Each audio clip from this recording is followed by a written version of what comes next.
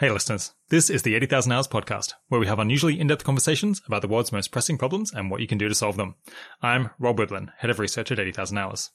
A couple of years ago, I asked Ajeya Cotra to come on the show, but unfortunately, at the time, she was too busy. But I'm very glad that last year she changed her mind and found time for us, because she is killing it as a grant maker at the Open Philanthropy Project, where she tries to figure out the highest impact ways to make philanthropic grants. In this conversation, we go into some of my favorite juicy topics, like the simulation argument and how likely it is that humans will actually be able to settle other planets or even other solar systems.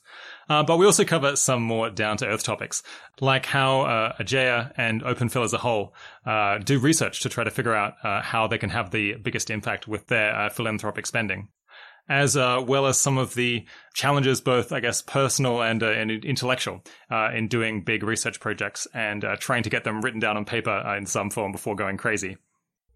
Before that interview, a little bit of personal news, though. As most of you will know, late last year in October and November, we did a user survey at 80,000 Hours where we got feedback from many of you about how our products had helped you or hurt you, or just generally what you liked about what we did and how you thought that we could do better. It turned out that this show was just incredibly popular, and we were really heartened to find out just how many of you thought that it had changed your life or was one of the most interesting and engaging things that, pieces of content that you enjoy in your life. As a result of that feedback and a couple of other things, we're going to be rejigging our roles at 80,000 Hours a little bit, such that Arden Kaler, who many of you will be familiar with, is going to be taking over some of my responsibilities on the written work and the website, thereby freeing me up to spend a bunch more time on these interviews and producing this show, and maybe taking it to the next level, or at the very least, hopefully just producing more content. Arden is going to be having her hands full with lots of things this year, but hopefully she'll still make some appearances on the show. I know a lot of you have really enjoyed some of the interviews that she did last year, so you certainly haven't heard the last of her. If you'd like to do us a solid favor in exchange for us deciding to double down on the show and make even more of it, we could really use your help getting the word out there to people who would really value hearing these conversations and might even be influenced in changing what they decide to do with their life or with their work. We already have a pretty big audience, and Kieran and I both find that extremely gratifying. But when we do the numbers, we think there's got to be at least 10 or maybe 100 times as many people out there who would really enjoy listening to the show, based on how many subscribers some other similar interview shows have. But we can't reach all of them and tell them that it exists on our own. So we could really use your help. If you have a friend out there who you think would also enjoy the 80,000 Hours podcast, maybe try to think of who they might be and an episode that they would particularly enjoy, given their interests, and drop them a message now on WhatsApp or Signal or Facebook Messenger or whatever, letting them know that this show exists and suggesting that they check out this episode that's a particularly good fit for them. We really do appreciate your support in getting the word out there. With that little bit of ado and hopefully good news out of the way, here is my interview with Ajeya Cotra. Today, I'm speaking with Ajeya Cotra. Ajeya is a senior research analyst at Open Philanthropy, a large effective altruist-flavored foundation which expects to give away billions of dollars over the course of its existence, and which is 80,000 Hours' largest donor. Since joining Open Philanthropy in 2016, she has worked on a framework for estimating when transformative AI may be developed, estimates of the empirical returns to funding solutions to different problems, and on how worldview diversification could be implemented in OpenPhil's budget allocations. Ajeya studied electrical engineering and computer science at UC Berkeley, where she also founded the Effective Altruists of Berkeley student group and taught a course on effective altruism. Thanks for coming on the podcast, Ajeya. Thanks so much for having me. Excited to be here. All right. I hope to get to talk about your work on when transformative AI might show up, and also humanity's prospects for settling space. But first, what are you doing at the moment, and why do you think it's important work? Yeah, so I'm a senior research analyst at OpenPhil. And like you said, OpenPhil is trying to give away billions of dollars. We're aiming to do it in the most cost-effective way possible, according to effective altruist principles. And we put significant amounts of money behind a number of sort of plausible ways of cashing out what it means to be trying to do good, whether that's trying to help the poorest people alive today, or trying to reduce factory farming, or trying to preserve a flourishing long-term future. And so we call these big picture schools of thought worldviews because they're kind of like a mashup of philosophical commitments and heuristics about how to go about achieving things in the world and like empirical views. And so I'm looking into questions that help OpenPhil decide how much money should go behind each of these worldviews. And occasionally, sort of within one worldview, what kind of big picture strategies should that worldview pursue? And we call these worldview investigations. And this is kind of closely related to what 80,000 Hours calls global priorities research, but it's kind of on the like applied end of that versus something like the Global Priorities Institute, which is more on the academic end of that. All right, well, we'll get to that in just a minute. But how did you end up doing this work at OpenPhil? Yeah, so I found out about effective altruism 10 years ago or 11 years ago now, whenever Peter Singer's book, The Life You Can Save, came out. And I was in high school at the time, and the book mentioned GiveWell. So then I started following GiveWell and also sort of started following some of the like blogs popping up at the time of effective altruist folks, including you and Jeff Kaufman and Julia Wise and a bunch of other folks. And I was like pretty sold on the whole deal before coming to college. And so I really wanted to do something EA oriented with my time in college and my career. So I co-founded EA Berkeley, like you said, and was working on that for a couple of years, still following all these organizations. And then I ended up doing an internship at GiveWell. And at the time, OpenPhil was kind of budding off of GiveWell. It was called GiveWell Labs at the time. And so I was able to kind of work on both sides of GiveWell and OpenPhil. And then I got a return offer. And the next year I came back and I was actually the first research employee hired specifically for OpenPhil, as opposed to like sort of generically GiveWell, OpenPhil, everything. So I sort of got in there right as like OpenPhil was starting to conceptually separate itself from GiveWell. This was in July 2016. Had you been studying stuff that was relevant at college, or did they kind of choose you just because of the general intelligence and big overlap of interests?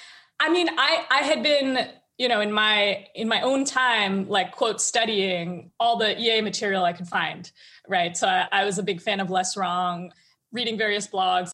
One thing I did that put me on OpenPhil/GiveWell's radar before I joined was actually I was co-running this class on effective altruism. So Berkeley has this cool thing where undergrads can teach classes for credits, like 1 or 2 credits. Normal classes are like 4 credits.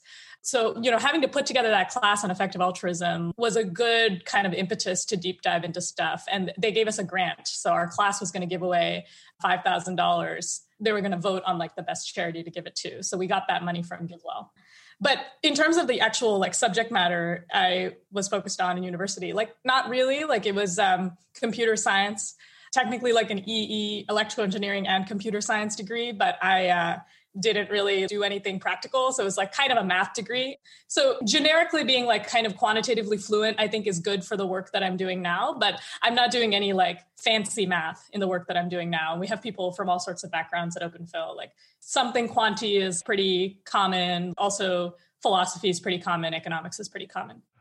Yeah, there's a very funny phenomenon where I feel people study very advanced maths, and then on a day-to-day basis, it does seem to make a huge contribution to their ability to think clearly by their like willingness to multiply 2 numbers together on a regular basis. Like, yeah, totally.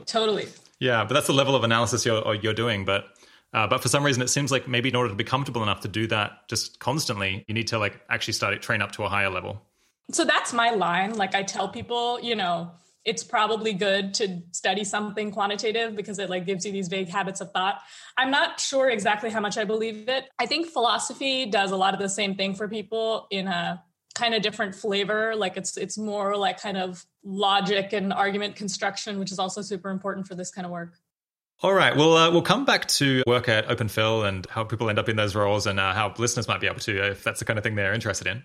But first, let's dive into this really interesting topic of kind of cause prioritization and worldview diversification, which I guess is a component of what we talk about, as you said, as global priorities research. So yeah, at a big picture, what is the problem of prioritization between causes and diversifying across worldviews that OpenPhil faces? Yeah, so OpenPhil splits its giving currently across 3 kind of big buckets or worldviews, which we wrote about in the 2017 cause prioritization update. So there's one big split, which is between long-termism and near-termism. I should caveat that everything that I'm about to say is kind of like my perspective on this stuff. And it's like, these are like really fuzzy concepts that to pin down and they're kind of in flux. So I'm sure that somebody else coming in here who's done cause prioritization work would put it slightly differently and sometimes disagree with me. But broadly speaking, there are these like 2 big splits that produce 3 worldviews. So the first split is the long-termism versus near-termism split. And this has been sort of discussed as like the difference between the like person affecting view of population ethics versus the total view of population ethics, where roughly speaking, the person affecting view says that it doesn't count as good to create additional people who are living, lives worth living, where the total view does say that creating an additional person who is living a life worth living is in the same ballpark as saving a life in terms of the moral good done. And there's something to expressing the split in those terms, but I actually think that the distinction is not like a purely philosophical distinction between the like long-termist camp and the near-termist camp. And I actually think the like long-termist camp is more into philosophy than the near-termist camp. So I think I would characterize the long-termist camp as the camp that sort of wants to go all the way with buying into the total view, which says that creating new people is good. And then taking that to its logical conclusion, which says that like bigger worlds are better, bigger worlds full of people living happy lives are better. And then taking that to its logical conclusion, which basically says that because the potential for really huge populations is so much greater in the future, particularly with the opportunity for space colonization, we should focus almost all of our energies, virtually all of our energies on like preserving the option of having that large future. So focusing on reducing existential risks. Setting the scene a little bit, the main problem is you've got this big pile of money and you want to do as much good as possible with it. And you got to figure out how to divide it between the many different problems in the world. And also, I guess, try to figure out when to dispense it, whether it should be now or you should save it and use it later. And basically, different attitudes or perspectives, like philosophical or practical, would suggest potentially focusing on very different problems. And then you got a question of, well, do we go all in on the one that we think is best, or do we like split it across a bunch of them? And then how would you split it? So that's kind of the big picture problem that you're trying to solve with this investigation. And then those are examples of like some of the most plausible worldviews on which you might focus. Yeah, that's right. And so, I mean, in fact, the question there is like maybe even more thorny than do we go all in on the perspective that we think is most plausible? Because we could potentially end up in a situation where we want to go all in on a perspective that we actually think gets a minority of our credence, but it's a perspective like the long-termist view that says there's so much opportunity, there's so much affectable opportunity to do good out there, so much more goodness. So like, if you consider a perspective that's mostly focused on, helping people in this generation or the next couple generations versus a perspective that like is kind of like trying to be more ambitious and bring in this opportunity of permanently affecting the entire long run trajectory. You might say that even if you only have like a 1% or 10% probability on the second perspective, you should actually put all of your money there because it's positing that the world is like bigger or there's like more goodness in the world. So that's like one key question that we wrestle with. Okay, so let's dive more into this kind of normative uncertainty or moral uncertainty aspect. Yeah, what are some approaches that you could take to decide how much weight to give to these different philosophical positions? I guess you're pointing out that you might think you want to allocate them in proportion to their relative likelihood, but that runs into the problem that some of the views suggest that there's like a whole lot more good that can be done than others, and then maybe that's the key issue that you have to find some way to work around. Yeah, let me quickly like lay out the three worldviews I was alluding to before. So the long-termism versus near-termism split is where the long-termism camp is like trying to lean into the implication of total utilitarianism, that because it's good to cause there to be more people living lives worth living than there were before, you should be focused on existential risk reduction potentially to preserve this like large long-term future where most of the moral value is on the total utilitarian view. And then the near-termist perspective, I wouldn't say it's a perspective that like, quote, doesn't care about the future or has some sort of like hardline commitment to it's only the people that exist today that matter and like we count it as zero if we do anything that helps the future. I think it's a little bit more like this perspective is skeptical of going down that rabbit hole of that chain of argument that gets you to the only thing that matters is existential risk reduction. And it's sort of like regressing back to normality a little bit. So this might come from skepticism of like a total view population ethics. It might come from skepticism about the tractability of trying to affect existential risk or just like the general wisdom of trying to do things that don't have great feedback loops. So there's like this kind of, tangle of considerations that make you want to go, okay, let me take a step back and let me try and like be quantitative and rigorous and broadly utilitarian about pursuing kind of a broader set of ends that are more recognized as charity or like doing good for others. And that isn't super strongly privileging this like one philosophical argument. that's how I'd kind of put that split, the long-termism versus near-termism split. And then within the near-termism camp, there's a very analogous question of, are we inclusive of animals or not? Where the animal inclusive view, similar to the long-termism view, says, okay, there are many more animals in this world than there are humans, and many of them are facing conditions much worse than the conditions faced by any human, and we could potentially help them very cheaply. So even if you don't think that it's very likely that animals are morally valuable, roughly comparable to humans, if you think that they're, 1% is valuable or 10% is valuable or even 1,000th is valuable, then the vast majority of your efforts on this near-termism worldview should be focused on helping animals. And so this is, another instance of this dynamic where like the animal inclusive worldview cares about humans, but sort of ends up focusing all of its energy on this like larger population of beneficiaries. And so it's this same thing where like there's this claim that there's more at stake in the animal inclusive worldview than in the human centric worldview. And then there's a further claim that there's more at stake in the long-termist worldview versus the near-termist worldview. And so essentially, like you said, there's like two reasonable seeming things to do.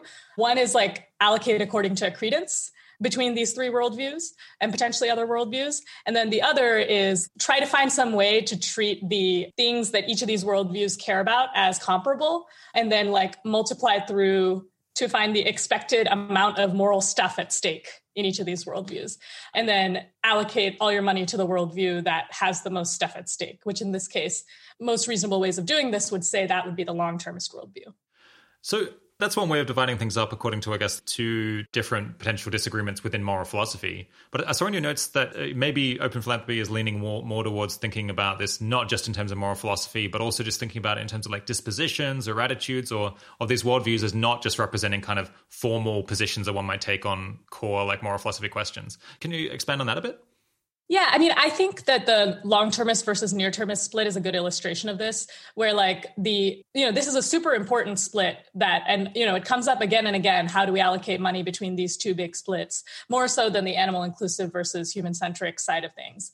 But it's not the case that everyone on the near-termist team doesn't care about the long-term future or like wouldn't do things that would help people that don't exist yet. So, a number of the poverty and disease reduction work that their funding ends up helping people that aren't yet born because it sort of reduces the incidence of malaria in like a region or something like that. Or Target Malaria is a great example of something we funded on the quote near-termist side of things that's like this very ambitious plan of trying to eradicate malaria entirely.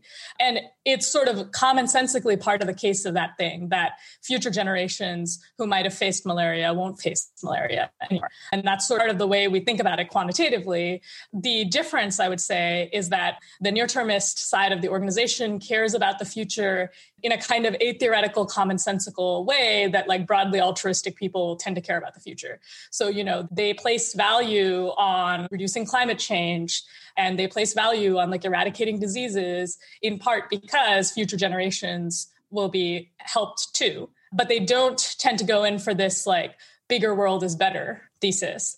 And then they also just kind of feel uncomfortable with basically throwing out all of the like goals that seem like good goals from a commonsensical perspective of helping others selflessly in order to focus on like this one goal that, reducing risks of a pandemic or like reducing risks of nuclear war, that was part of the portfolio of things people cared about from a kind of common sense values perspective, but they weren't nearly so dominant. And it wasn't for this reason of like, space colonization might allow us to have such a huge population in the future. I would characterize the distinction as like the near-termist side is like less into doing this kind of philosophy and biting that particular bullet. Not so much that it has a philosophical commitment that the future doesn't matter or like creating new people is always morally zero or whatever. Yeah. So I guess one view would be that having these atheoretical kind of commitments to doing stuff is just a total mistake, and those views should be ignored because someone just simply hasn't inspected. They haven't really thought clearly about what they're accomplishing and what they value. But it sounds like you're a bit more sympathetic to the atheoretical approach, and maybe you think that there's something to be said for it, maybe even on a rigorously philosophical point of view. Yeah, I mean, I don't know that there's necessarily something to be said for it on a rigorously philosophical point of view, but I think there's something to be said for not going all in on what you believe that a rigorously philosophical accounting would say to value. So like, I think one one way you could put it is like open philanthropy is as an institution trying to like place a big bet on this idea of doing like utilitarian-ish, thoughtful, deep intellectual philanthropy, which has never been done before. And we want to give that bet its best chance. And we don't necessarily want to sort of tie that bet, like an Open Phil's value as an institution to the world that it can provide broadly, to a really hyper-specific notion of what that means. So like you could think about the long-termist team as like trying to be the best utilitarian philosophers they can be, and like trying to philosophy their way into like the best goals and win that way, where sort of like, you know, at least moderately good execution on these like goals that were identified as good with a lot of philosophical work is kind of the bet they're making, the way they're trying to win and make their mark on the world. And then the near-termist team is trying to be like the best utilitarian economists they can be, trying to be like rigorous and empirical and quantitative and like smart and trying to like moneyball regular philanthropy, sort of. And they sort of see their comparative advantage as like being the economisty thinking as opposed to the philosopher-y thinking. And so when the philosopher takes you to a very weird, unintuitive place, and furthermore kind of wants you to give up all of the other kind of goals that on like other ways of thinking about the world that aren't philosophical seem like they're worth pursuing, they're just like, that stop, like I sometimes think of it as like a train going to crazy town. And like the near-termist side is like, I'm going to get off the train before we get to the point where all we're focusing on is existential risk because of the astronomical waste argument. And then the long-termist side stays on the train and there may be further stops. Yeah, interesting. Yeah, I like the idea that rather than think about this as exclusively a philosophical disagreement, think about it as a disagreement on the strategy question of what's our edge? What's our edge over everyone else who's trying to do good? And like one of them is, well, we'll be better at philosophy and we'll reach more philosophically rigorous conclusions. And the other people are like, I know we'll be like better in some other way. We'll be like more empirical or like be more careful about thinking about more quantitative. Exactly. I mean, I actually think the near-termist side of the organization empirically uses quantitative estimates way, way more than the long-termist side of the organization does. So like on the long-termist side, we've talked ourselves into highly prioritizing causes where there are only like 10 people working on them. And so most of our effort is trying to like convince potential grantees, potential people who could be helpful in this mission, that it's like reasonable to work on at all, and like trying to fund people who are like trying to do the basic thing that we want to do. Like, for example, reduce global catastrophic biorisks as opposed to sort of focusing on biorisks in general. And that is where like almost all of our selection pressure has to go. But on the near-termist side of things, they're looking at lists of hundreds of things they could focus on, you know, like air pollution in India or like migration from low-income countries to middle-income countries. And like they have a huge list of causes, and they're just like doing the math on the number of, you know, lives that get bettered per dollar with each of these options. And so the feel of doing near-termist work at Open Phil definitely feels much more like quantitative and rigorous, and in some sense feels more like what you would have thought like a cartoon EA foundation would feel like, because they have more opportunity to map things out. So I guess we've kind of listed three cluster worldviews. One is helping people now, another one is helping animals now, and the other one is helping people and animals in the longer term. Are there any others that we should have in mind that you kind of have on the short list of different hats that you put on? Yeah, there are a couple of smaller ones. So this kind of always goes back to like, we want to be a strong foundation that's making the kind of most diversified bet we can make on like deeply rigorous, thoughtful philanthropy that is truly about helping others rather than like our kind of particular personal values on causes. And so within that, these really feel like the big three to us, I would say. But there are also sort of other things we would like to get experience with. So when we were starting out, it was important to us that we put some money in science funding and some money in policy funding. And most of that is coming through our other causes that we already identified. But we also want to get experience with those things. We also want to gain experience in just like funding basic science and doing that well and having a world-class team at that. So some of our money in science goes there as well. And that's sort of coming from much less from a philosophy point of view and much more from like a track record, and like philanthropy has done great things in the area of science and in the area of policy. We want to have an apparatus and an infrastructure that lets us capitalize on that kind of opportunity to do good as a philanthropist. Yeah, I guess the science funding reminds me of this kind of progress studies perspective, which has been generating a bit of buzz on blogs and on Twitter. And I guess their thinking is, something along the lines of, I don't want to just think about like all of this moral philosophy and theoretical stuff, but if I look back over the last 1,000 years, like what has made things better? I guess it's science research, technology research, economic growth. And so I don't know, I don't even necessarily have to have a theory of how that's made things better. I just want to be like, I just want to keep pushing on this thing that seems to be like the fundamental driver of the world becoming less barbaric. And so they have the whole story about how they want to speed up scientific research, improve funding to direct it to better people and better projects and increase it and so on. Yeah. And I think there's really something to that. So I feel like this isn't Open Phil's primary bet. But I could imagine in a world where there was a lot less funding going to basic science, like Howard Hughes Medical Institute didn't exist, then we would be bigger on it. It would feel more like, going back to the bet of trying to do deeply thoughtful intellectual philanthropy to help others, we could have looked back and seen, wow, science funding, just basic science has been a really big deal for humanity. And then looked around and seen basically nobody is acting on this and wanted to go in much bigger on that. And so it's really responsive also to like this thing you were saying about what we think our comparative advantage is. And we do think our comparative advantage is kind of more of a top-down kind of thinking, both on the near-termist side and on the long-termist side, where the near-termist side is kind of surveying this like large array of possibilities to help others in the world today and is like picking the one that quantitatively seems most efficient. And the long-termist side is like sort of stepping back even further and thinking about like at the root, what kinds of things even plausibly could be the most valuable thing to do on a total utilitarian perspective. So we're mostly very top-down, but part of the reason we have the basic science program is this kind of bottom-up, very atheoretical argument that like, look, this has been a huge driver of human progress and human flourishing. Yeah, I feel like this has been a banner week for the progress studies worldview, because you look at politics and like, oh my God, this is just... But every day there's some like amazing scientific breakthrough coming out. I guess on Monday, we had AlphaFold. I'm just trying to remember all of them off the top of my head. I mean, the mRNA vaccine. Oh, the right? mRNA vaccine. Yeah, so the vaccine stuff is coming along. It seems like the scientific community has really been killing it on COVID in the big picture. Totally. We like, yeah, have made massive progress now studying the protein folding issue, which has been around for many, many decades. On a gut level, I find the just let's improve wisdom, let's improve science thing to be quite appealing. Then maybe on more philosophical reflection, it seems a bit more questionable. Do you want to comment on that? Oh, I was just going to say, I mean, the other thing you mentioned as kind of part of the same thing, but I think it could really be broken off into a different thing, is the economic growth worldview. So like the Tyler Cowen thing you were alluding to is very much, I don't know how much he leans on science so much as like growth has been really good. Like growth has been so much better for human welfare, in the history of the last few hundred years than redistribution has been. And so that's something that it's not clear exactly whether that fits in the like long-termist camp or the near-termist camp, and like could potentially become something that we like take seriously enough and think is neglected enough that it might be like another worldview that we want to put some weight behind. Okay, let's turn back to the question of how you then would kind of split all of the money that you have between these different mental buckets. You've come up with a couple of different ways of thinking about this, and one is you call fairness agreements. What's that one?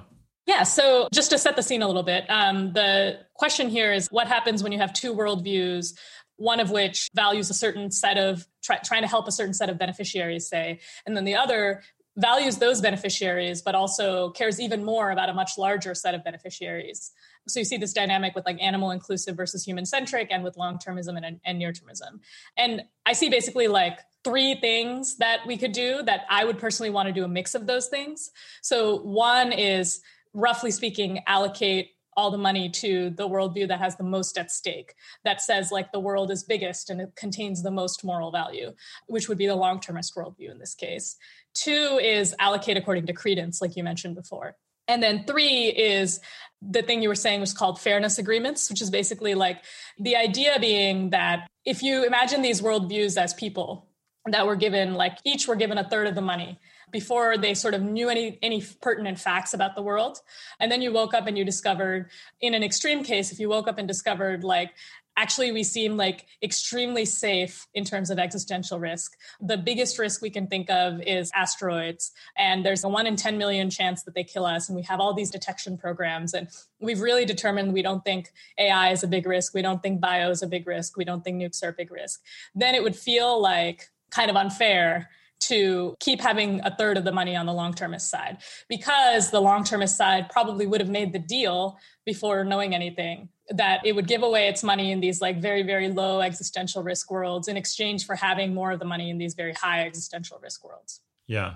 I guess a really stark example might be the animal person and the, say, human near-termist person trying to negotiate ahead of time what will happen. And then they wake up into a world in which it turns out that there are no non-human animals. In that scenario, presumably they would bargain ahead of time to to pass the money all to the human-focused person, because that's just like very efficient from both of their perspectives before they know what world they're actually going to end up in.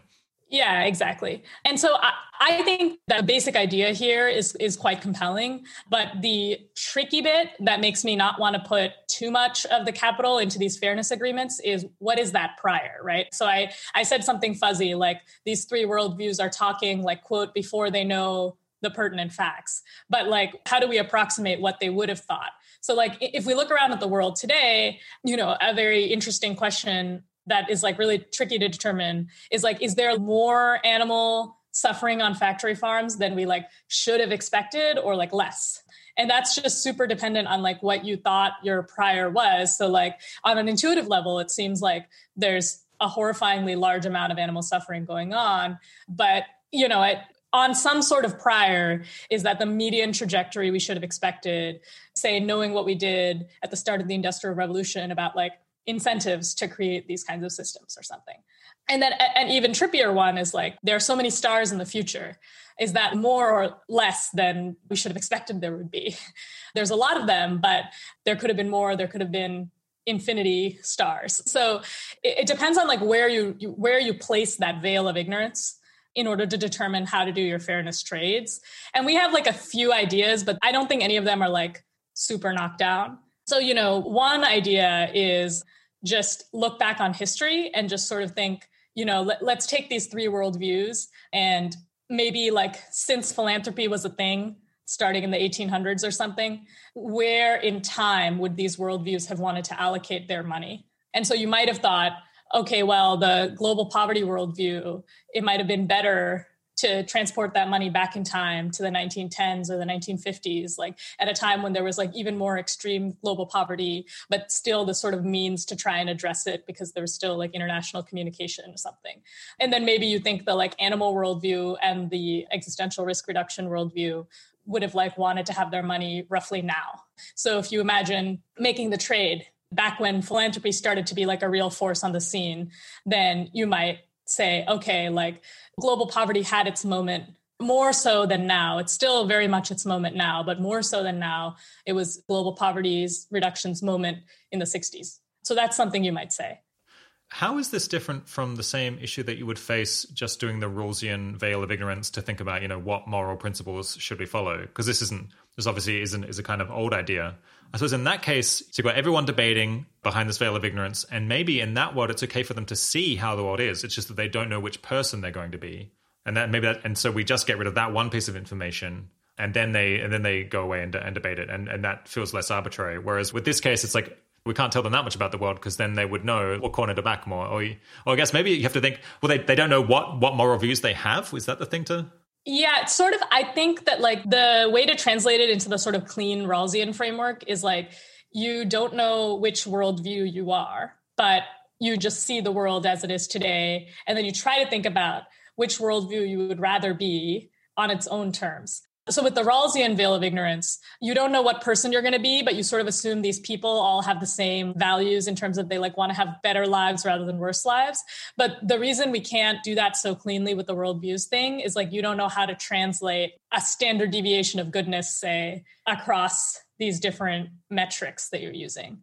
Because that's like kind of the whole question of worldview diversification. Like the sort of thing we're trying to replicate is like if you had a probability distribution over how much good you could do per dollar before observing the world, before observing something, like taking away some information. You want to like generate these probability distributions over like, what is the chance of saving the world per dollar on the long-termist worldview? And what, how many hen lives do you save per dollar on the animal inclusive worldview? And like, how many human life years can you preserve per dollar on the human-centric worldview?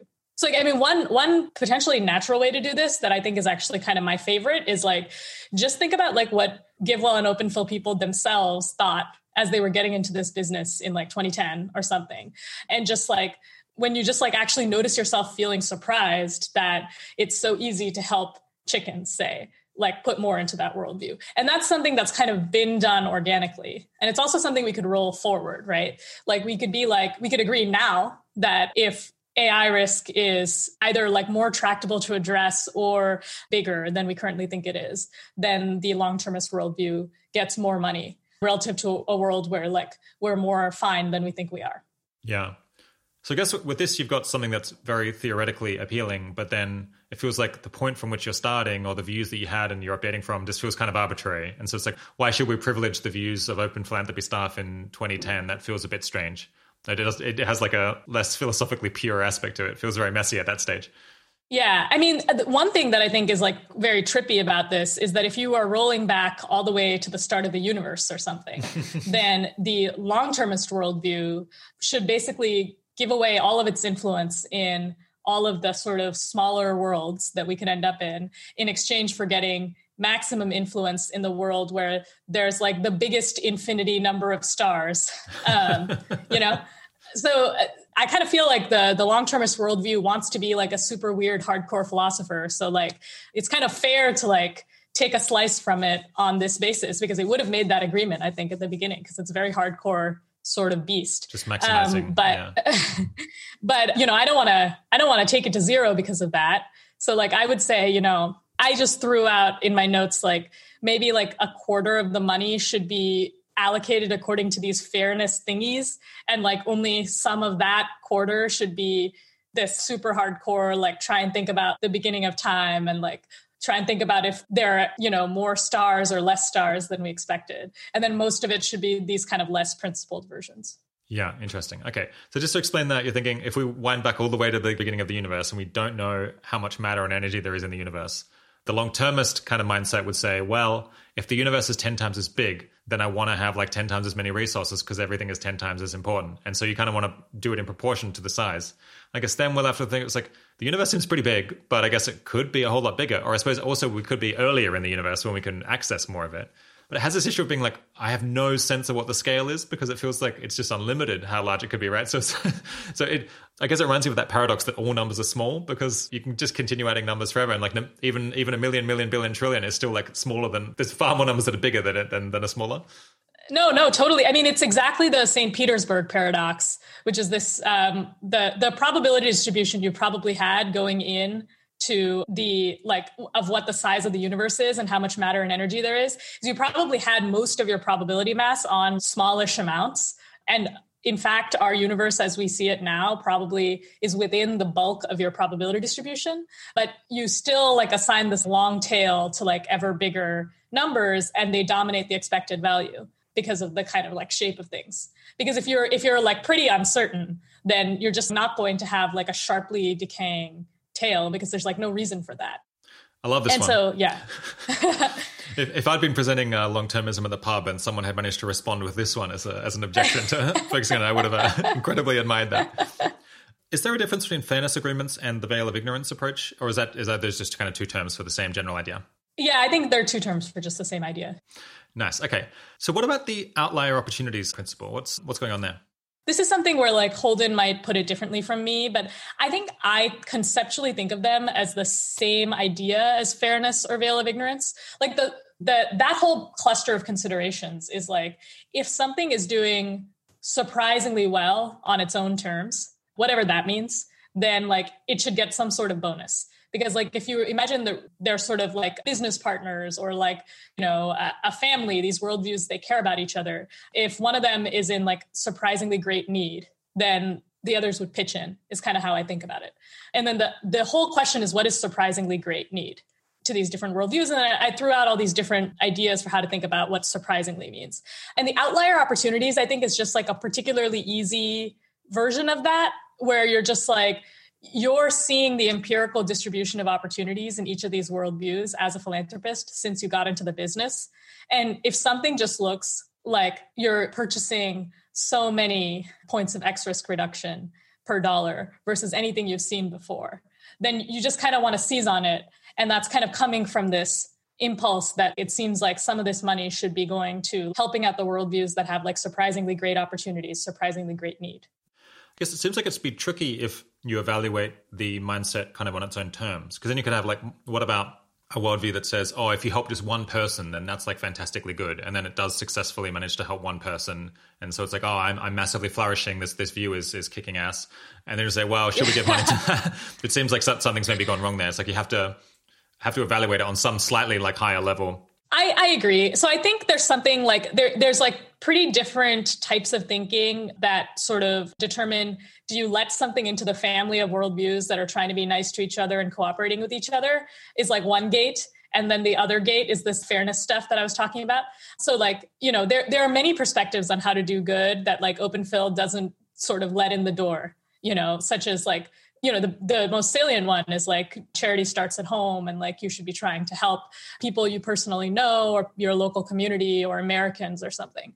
And so we sort of start off with this goal of trying to be very other-centered and sensitive to scale relative to whatever else is out there, and just like really like give it your best shot to be this kind of impartial, effective altruist, while noticing when like there are like bridges where you don't want to go. You don't want to ride the train all the way to Crazy Town with all of your capital, although you like want to put some of your capital behind that, but trying very hard to be impartial.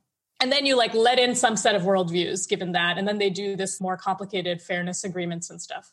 Yeah, that's interesting. Are there any worldviews that are kind of on the borderline of like, you're not sure whether to invite them to Thanksgiving or not? We're not sure whether they are part of the family. Like what would maybe be the next best worldview that's currently not in the family?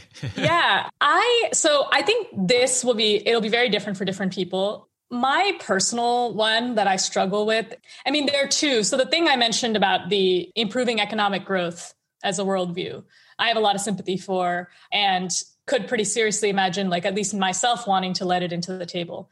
The other one that I think is more like borderline and probably no is something about like improving civic institutions. There's something that attracts a part of me to like trying to clean up your own house and be kind of like the city upon the hill, like that like some dude said about America back in the day. It's just kind of like a part of me feels pulled to improving democracy and like sort of shoring up our kind of self-governance and all this stuff that I could maybe like pencil out through to either the like near-termist human-centric worldview or maybe the long-termist worldview. But the pull I feel isn't really coming from expecting those to pencil excellently or something. Yeah, that's interesting. I suppose, one practical argument is the location that you can affect the most is the one that you're from, that you're already really embedded in. And then maybe some really important thing is kind of demonstration effects, like showing other places how they can be great. And so if that's what really matters, then you want to focus on making the place that you are the very best that it can be so that other places can learn from it. I think that makes some intuitive sense. And then maybe you're also adding in some kind of contractarian thing where it's like you feel like you're embedded in some relationship with. Yeah, there's some flavor where it's kind of like, yeah, when the George Floyd protests were happening and there were just like reams and reams of videos of police brutality in the United States, I was just very affected by that. And I was just kind of like, I think when it's kind of like, there's something I feel when like something heinous is happening in your backyard. Like if the EA community were facing a thorny situation with a bad actor, then I would want to put a lot of my own energies that could have gone into doing my job or whatever to trying to help with that if I were in a good position to help with that. And that feels kind of similar with like some heinous things that are happening in the United States. And so that's like maybe another kind of frame on it, which is kind of contractarian. It's kind of like, these are my people. I'm kind of responsible for this bad stuff. Yeah. It's possible another intuition that's firing there. And I guess, maybe this is one way of thinking about it. It's like guiding intuitions that kind of push you to want to have a conclusion. Yeah, it's like they're like components of worldviews.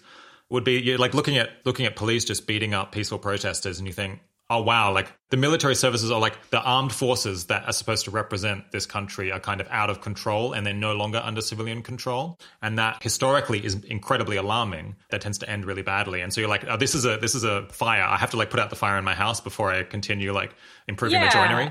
I guess like anti-authoritarianism is maybe like an umbrella you could put on this kind of worldview, sort of like the freedom worldview. Like we don't have a lot behind that stuff like human rights and freedom of speech and like anti-censorship and anti-police brutality. There's something attractive to me about from like a health of the nation, health of the world point of view to all of those things. Yeah. One thing that's attractive about the kind of pro-science or pro-learning worldview is that it allows you to just kind of punt to people in the future who hopefully will be more informed than you. So you say like, look, I don't know like what a utopia we want to build and I don't really know how to get there. But like one thing I can do is add my brick to the wall of just like making humanity as a whole more wiser and more informed. And that's really the best that I can hope to do. And I can definitely see the intuition behind that kind of worldview. Yeah. I suppose all of these other approaches have kind of been trying to avoid, they're trying to avoid the extremism or the fanaticism issue, that you could have one worldview that just dominates all of them. Is there anyone who speaks up in Open Phil for just like being fanatical? You know, I feel like we all have there's definitely a spectrum in terms of how much, if each of us were doing this sort of complicated calculus of thinking about how much to put into each of these worldviews, we would definitely differ in terms of the share that would go to long-termism. I don't know if we would differ by a ton. Like, I don't know that if the sort of most pro-long-termism and least pro-long-termism has like more than a factor of 2 or something. So I don't think there's somebody that's like really planting their flag on like super, super pro fanaticism. Maybe there is, I'm not sure. I think for me personally, I was more pro going all in on the astronomical waste argument before thinking about some of the like further weird things that come up as the train keeps moving to crazy town. Like one of which is the thing that I mentioned about at the beginning of time, the long-termist worldview probably would have traded off almost all of its influence in almost all of the worlds, almost all being the like mathematical definition of almost all, which is like all but one or something. And then another one being the various philosophical arguments that suggest that if you believe there is going to be a long-term future, you run into various like confusing questions. So like one confusing question is captured in the doomsday argument, which is like, you know, you should be very surprised to find yourself super early in the history of a very long world, but perhaps much less surprised to find yourself super early in the history of like a relatively short world. So maybe you should think that existential risk is much larger and much more inescapable than you currently think it is. And then another is the simulation argument, which is like, you know, if there's a giant future world and they're running all sorts of computations, some smallish fraction of their computations might be simulating a world like ours, like namely a world that's kind of on the cusp of potentially space colonization becoming very large. And so like, there's a lot of stuff you run into where you're like, wow, the world is like really, maybe really not at all what it seems like. And I think after like marinating in all of that, like I didn't end up with any particular conclusions that I wanted to like, you know, plant my flag on or anything, but I sort of was like, okay, you know, actually this line of thinking takes me to a place weirder than I am comfortable with. And I sort of therefore have sympathy for people for whom the immediately previous stop was weirder than they were comfortable with. And I was sort of more able to like listen to the parts of myself that found that kind of uncomfortable. Let's come back to that in just a second. But first, what are some of the kind of non-philosophical, just like purely pragmatic reasons to want to hedge your bets a bit more and spread across different areas? It seems like there's, to me, almost they're more persuasive maybe than these worldview diversification considerations.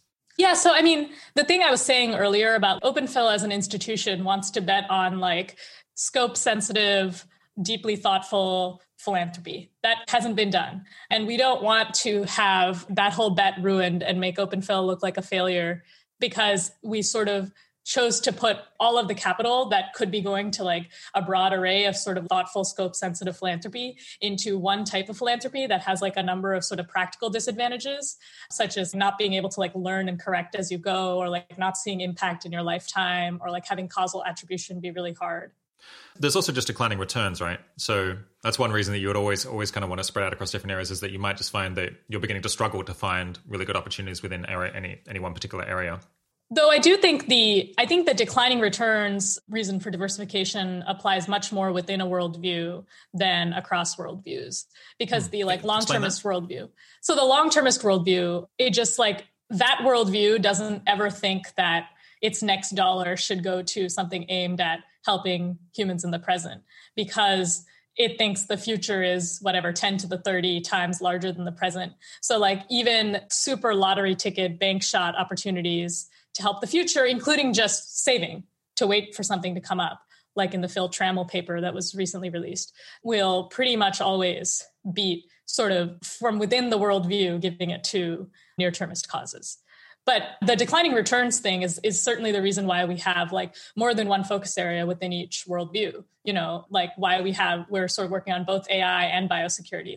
We think that AI risk is probably the bigger problem, but we think that the final dollar that we spend is probably going to be less cost effective than whatever we can do in biosecurity. So we should be doing both AI and biosecurity. Yeah.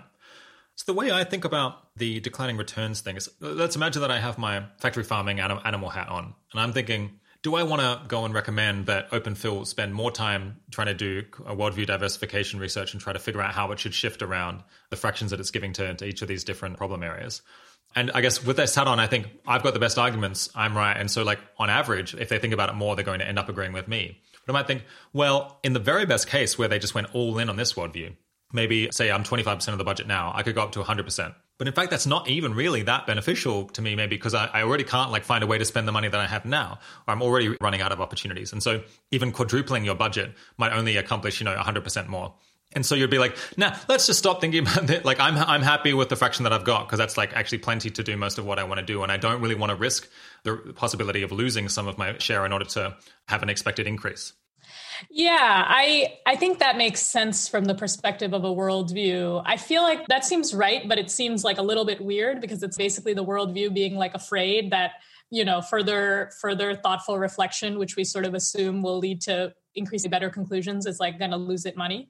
So from the perspective of an individual worldview that's kind of like, quote, selfish within its worldview, then I agree that declining returns means that worldview is probably more afraid to lose money than it is happy to gain money. But that's like a different notion of declining returns than people usually mean when they say declining returns leads to diversification. Because people are usually talking about declining returns from the perspective of the decider, where you're sort of like, you can put $100 million into bed nets, but then the marginal bed net is going into this area that has like very low malaria incidence. So at that point, rather than buying that next bed net, you'd be better off funding deworming, or you'd be better off doing cash transfers. That's kind of like what I think of as the like, quote, normal like version of diversification due to diminishing marginal returns. Yeah.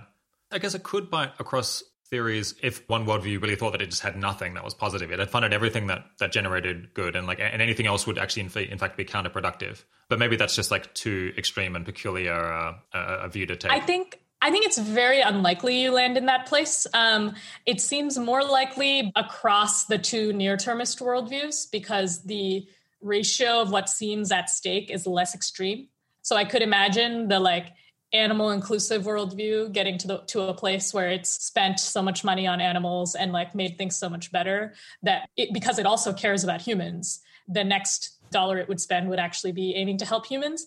But I really don't see it for the long-termist versus near-termist worldview because of the massive differences in scale of the like world of moral things posited. And because like the long-termist worldview could always just like sit and wait. Yeah, that makes sense. I guess I'll just note that the philosopher or PhD student Hayden Wilkinson recently wrote this paper called Expected Value is Fanatical, but That's a Good Thing, which unfortunately we haven't had a time to read closely because it's a little bit technical. But we'll stick up a link for that for readers if they're curious to see. I guess he claims in the introduction to the paper that almost nobody has ever defended fanaticism, which is kind of like in moral philosophy just going all in on one perspective and ignoring other considerations. Again, almost no one's defended it, but he wants to stake out the territory of defending it and saying, actually, this is more reasonable than hedging your bets. Maybe we'll be able to talk about that paper at some point in the future once I've actually read it. Has OpenPhil as an organization kind of made any big strategic shifts in the world views and relative weights that it gives since, I guess you had a couple of different blog posts about this back in 2017, I think. People, I guess, might be curious, like, what is the upshot of the things that you've been learning since then for what OpenPhil is actually going to fund? Yeah. So, I mean, I laid out this worldview diversification question in terms of these three main worldviews and these sort of high level philosophical considerations for how much to give to each of these worldviews, whether like do you weight by credence or do you give all of it to the worldview that says it has the most at stake, or do you do fairness agreements to like make trades between worldviews? Since then, I think we've moved into like a bit more of like an atheoretical perspective where there may be like kind of a larger number of buckets of giving. And basically each of those buckets of giving will have like some estimate of cost effectiveness in terms of like its own kind of like native units. So like there may be like many buckets of giving in the near-termist human-centric side, like, giving to GiveWell top charities or giving to target malaria or things like that in the zone of ambitious sort of science projects to eradicate disease, or giving to improve policy in developing countries. And we would try to like math all of those out in terms of like disability adjusted life years per dollar, or like, maybe effective cash transfers per dollar or something. But they would each kind of have different properties in terms of like these kind of intangible properties that were partly driving our desire to do worldview diversification in the first place, such as like subjectively weirder and more speculative and less commonly considered to be a good goal, or like having worse feedback loops, or like having a higher risk of self-delusion, or feeling more like a Pascal's mugging. These are all kind of tags you could put on different tranches, different buckets of giving. And even within one worldview, there might be these like tags might be different for different buckets. So you can imagine like improving vaccine manufacturing capability in a way that would like help us prevent future COVIDs or help us make future COVIDs better, and also potentially something much worse. Could be like one sort of bucket of long-termist oriented giving that seems pretty good in terms of seeming like a subjectively good goal to like most humans, and having like pretty good feedback loops because you can see what's happening with the vaccines as you're going, and like having a pretty low risk of self-delusion because you're sort of deferring a lot to experts in how it's actually done and so on, versus something like, funding really unproven EAs to attempt to get a sort of machine learning degree to try and do AI safety research. Seems like it has a higher risk of potentially self-delusion because like there are no kind of like experts in this area to defer to, and has worse feedback loops potentially. And there are things you could imagine that have even worse feedback loops,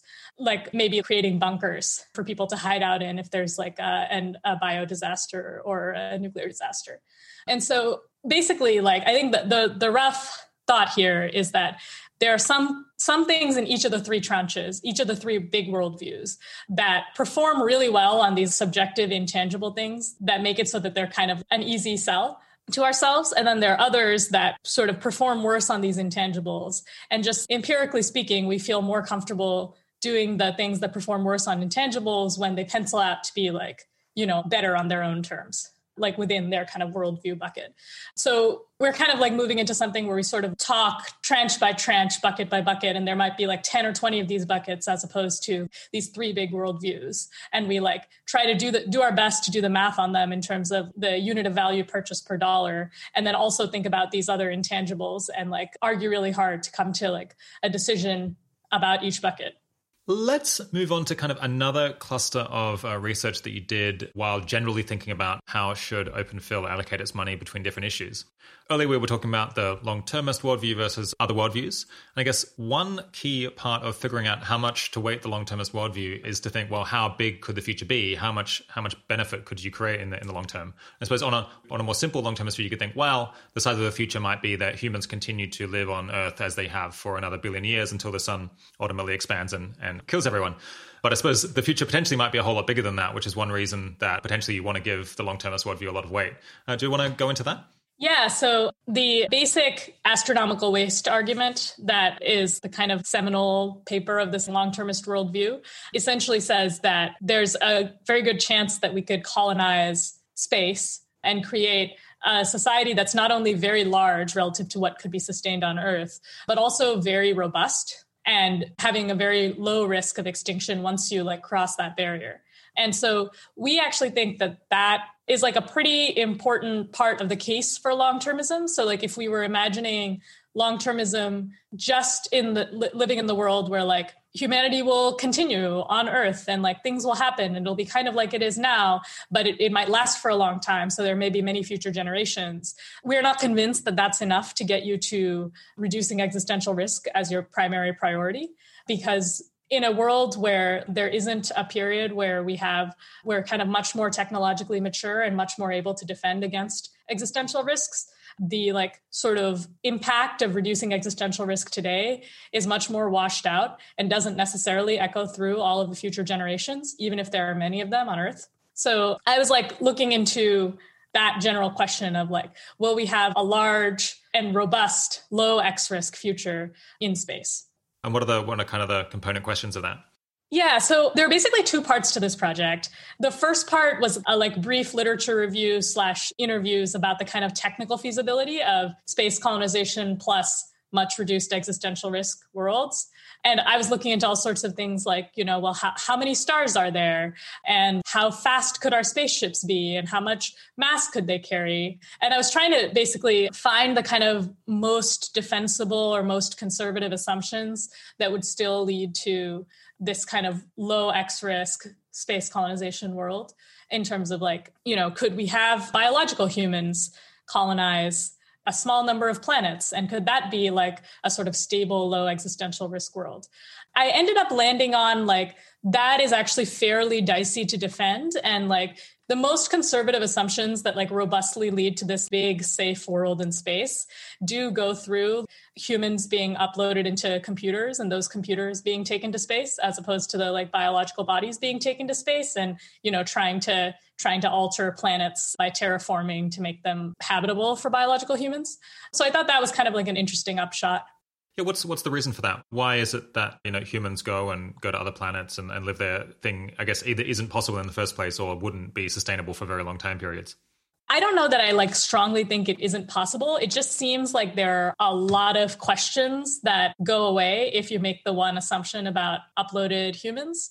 And so like the people I talked to were kind of like, maybe we could swing that. Maybe we could have biological humans in big spaceships traveling to these other planets. But there are a lot more questions about, sustaining life on the spaceship and sustaining, finding planets that are suitable for terraforming than there are about preserving these like computers and like finding planets that are suitable for building computers on. And, a big one is just that these spaceships need to be huge to support these human colonies and like, feed them and everything. And these huge spaceships, first of all, like require a lot more materials to build. You might not be able to build as many of them. They might be like much more fragile in terms of you have this huge surface area you have to like protect from stuff like space debris and things, especially if you're going very fast. And you might, with these smaller spaceships, be able to send redundantly many, many of them so that if some of them get destroyed, it's okay with a fraction of the material you would have spent on the big spaceship, stuff like that. Yeah, this isn't something I'm an expert in, but I love to speculate about it. I guess I actually do not consider myself an expert either. I wrote down things that people said. I read some papers. Yeah, I guess in that spirit, my impression is that I haven't heard a good reason to think that in the fullness of time, it wouldn't be possible for humans to settle Mars and like make Mars habitable, and potentially some other places within the solar system, places where actual like flesh and blood humans could live and continue to procreate and be self-sustaining. But yeah, once you're talking about going to other stars and finding planets there, it gets a lot more dicey where that's possible. I guess just because humans are really not designed for space travel. That is not what we evolved to be capable of doing. We need lots of space and lots of resources. And I guess so if you can get all of those materials into some big spaceship. Now you got to go a very long way. And the amount of energy required to move something that would be such a big ship that would be large enough to have a self-sustaining group of humans for like, I guess, thousands of years. That's a lot of material. And then you've got this trade-off between, you could try to go really fast. That's like very energy requiring. And you also have this issue that you run into dust on the way, and dust would eventually like pelt and potentially break down the ship. It's actually a very big issue because you want to go as close to huge issue. You want to go as close to light speed as possible. That's like hard enough in the first place. And that obviously like makes it a bit easier because you won't be there for as long and you don't have to keep the ship like turning over so many generations of humans on the trip. And I guess also time slows down when you go especially fast. But then the ship just gets pelted and disintegrates because of dust, which is one reason that people have thought, well, if you want to go to other stars, what you want to do is send 1,000 tiny little ships because they have a chance of like just by good fortune not hitting dust in the intervening space, even though they're going incredibly fast and dust would blow them up. So you not only have to have enough material that you have like a huge ship where you can have a like self-sustaining population of, I guess, 1,000 people because otherwise they'll become inbred and non-functional. You also then have to have all of the resources to terraform a planet once you get there and make it viable for humans. And it could be like completely different kinds of planets. So it seems hard. I mean, I think the thing that cinches it for me in terms of like, I really don't want the long-termist case resting on the biological colonization. is that I'm really not sure the economics of it would work out. It seems like colonization with biological humans would require like much more motivation on the part of the like home planet to make it happen than the smaller space probe colonization or colonization with computers that could be like done with, one motivated company potentially, like once we have the technology. So I think that that's also part of it for me, where I'm kind of like, not only does it seem technologically dicier, it also seems like, partly because of that, it also seems like I'm not sure that I can like really tell someone like, hey, this is probably going to happen if this is the only way it can happen. So your point there is that settling other star systems is not like Europeans going to the Americas. No one's bringing back any silver or gold anytime soon on an economically plausible timescale. So you have to want to do it just for its own sake. And then who's going to fund this if it's like costing several years of global GDP to do it? Yeah. I mean, we might mine asteroids and stuff but like, in terms of actually like diversifying off of Earth and like getting a big dose of the sort of reduced, more robust future, like permanently reduced X risk part of the story, then I think you'd have to be much more motivated as a civilization if it had to be biological versus if it had to be, or if it could be computers. Yeah. Okay. Tell us about the computer future. Can we send self-replicating computers to other star systems? Is that likely? Yeah, I mean, there's not a lot of literature on this and not a lot of people who've thought about it. I'm shocked to hear that. So, I love this paper out of FHI called Eternity in 6 Hours, which has a great sort of like, it's just very fun sci-fi almost. So, I certainly think that like people in the sort of effective altruist community who have thought about this, seem quite bullish about it, seem quite bullish about like small ships that are traveling meaningful fractions of the speed of light and like, have these onboard computers, and these computers are able to like land on planets and like do what they need to do to like build more computers on that planet and like build more ships and send them out. And it's not like I like found any particular devastating counter argument to that or anything. I think I am kind of like more uncertain than the people who are most into this, like the authors of the Eternity in 6 Hours paper. But it kind of seems to me like there's like a broad range of technological sophistication levels that once you assume sort of the ability to upload humans into computers, which feels like the big kind of like interesting uncertainty. After that point, it feels like you don't need massively more sophisticated technology than we have now to get the sort of lower end of the ability to colonize other planets, other stars. To get the kind of like, you're kind of like, there's like the shockwave expanding over the entire observable universe. You have to assume these more intense technological capabilities, which seem like possible, but, I wouldn't blame you if you were more kind of like skeptical of that. But I think the kind of like lower end doesn't involve a ton of innovation. And that was something that I learned from this project. That's interesting. You're saying that we're like within firing distance of potentially being able to send computers to other stars if we were really willing to do what it took. Yeah. But then would they be able to do what it takes? I guess I've heard that rather than go down to planets, which is kind of hard, they would probably want to go to asteroids and then grab resources from the asteroids and turn those into copies of themselves. Yeah. Yeah, I guess that's the thing that I'm like most unsure on about this. It feels to me like the kind of technological problem that if humanity had thousands of years, it could figure out. But it seems like it's a slight heavy lift given the fact that it's like a bit hard to send that much. It's hard to send like a full industrial like base to another star system because it's so much material and so much dust in the way. So it's like, can you squeeze through just enough that it can get off the ground at the other end? I mean, I think that one kind of update I made from this is that, and this was a long time ago, and people since have looked into space colonization at Open Phil, so I haven't like dug into their work on it.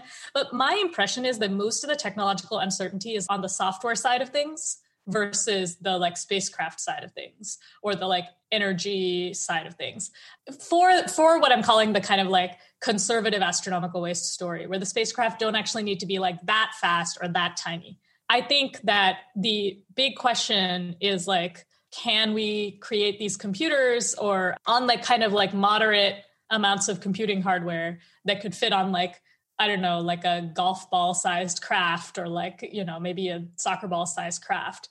Can you basically embed artificial intelligence on there and robotics that's flexible enough to be able to like make do with what it happens to find on like another surface?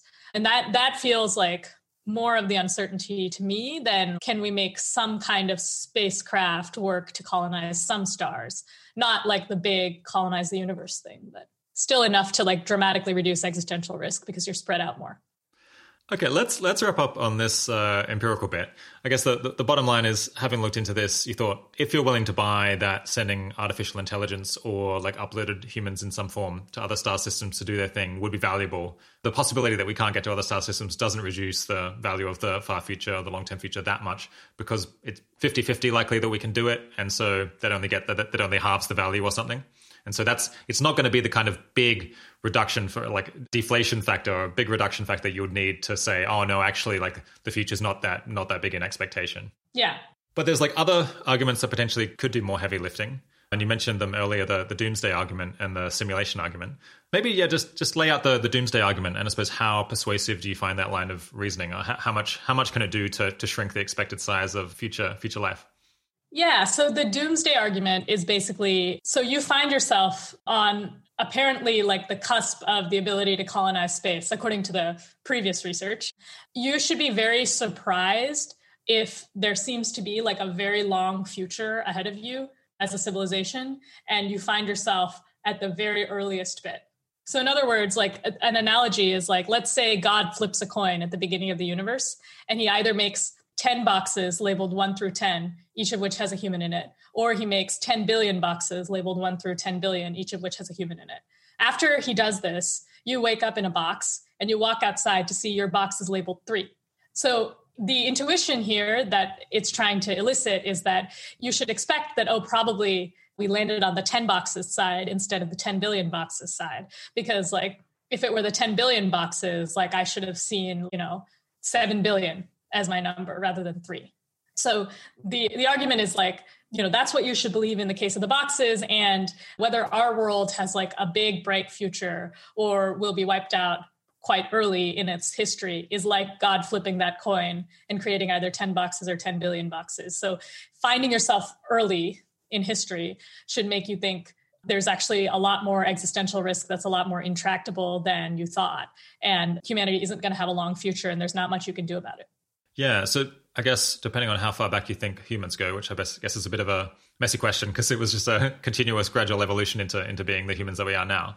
But maybe there's like been 100 billion humans ever at any point. And so we think we're like at about 100 billion. And the question is like, if there's going to be a trillion humans, then it's like not surprising that we would find ourselves not that surprising anyway, that would find ourselves in the first 100 billion.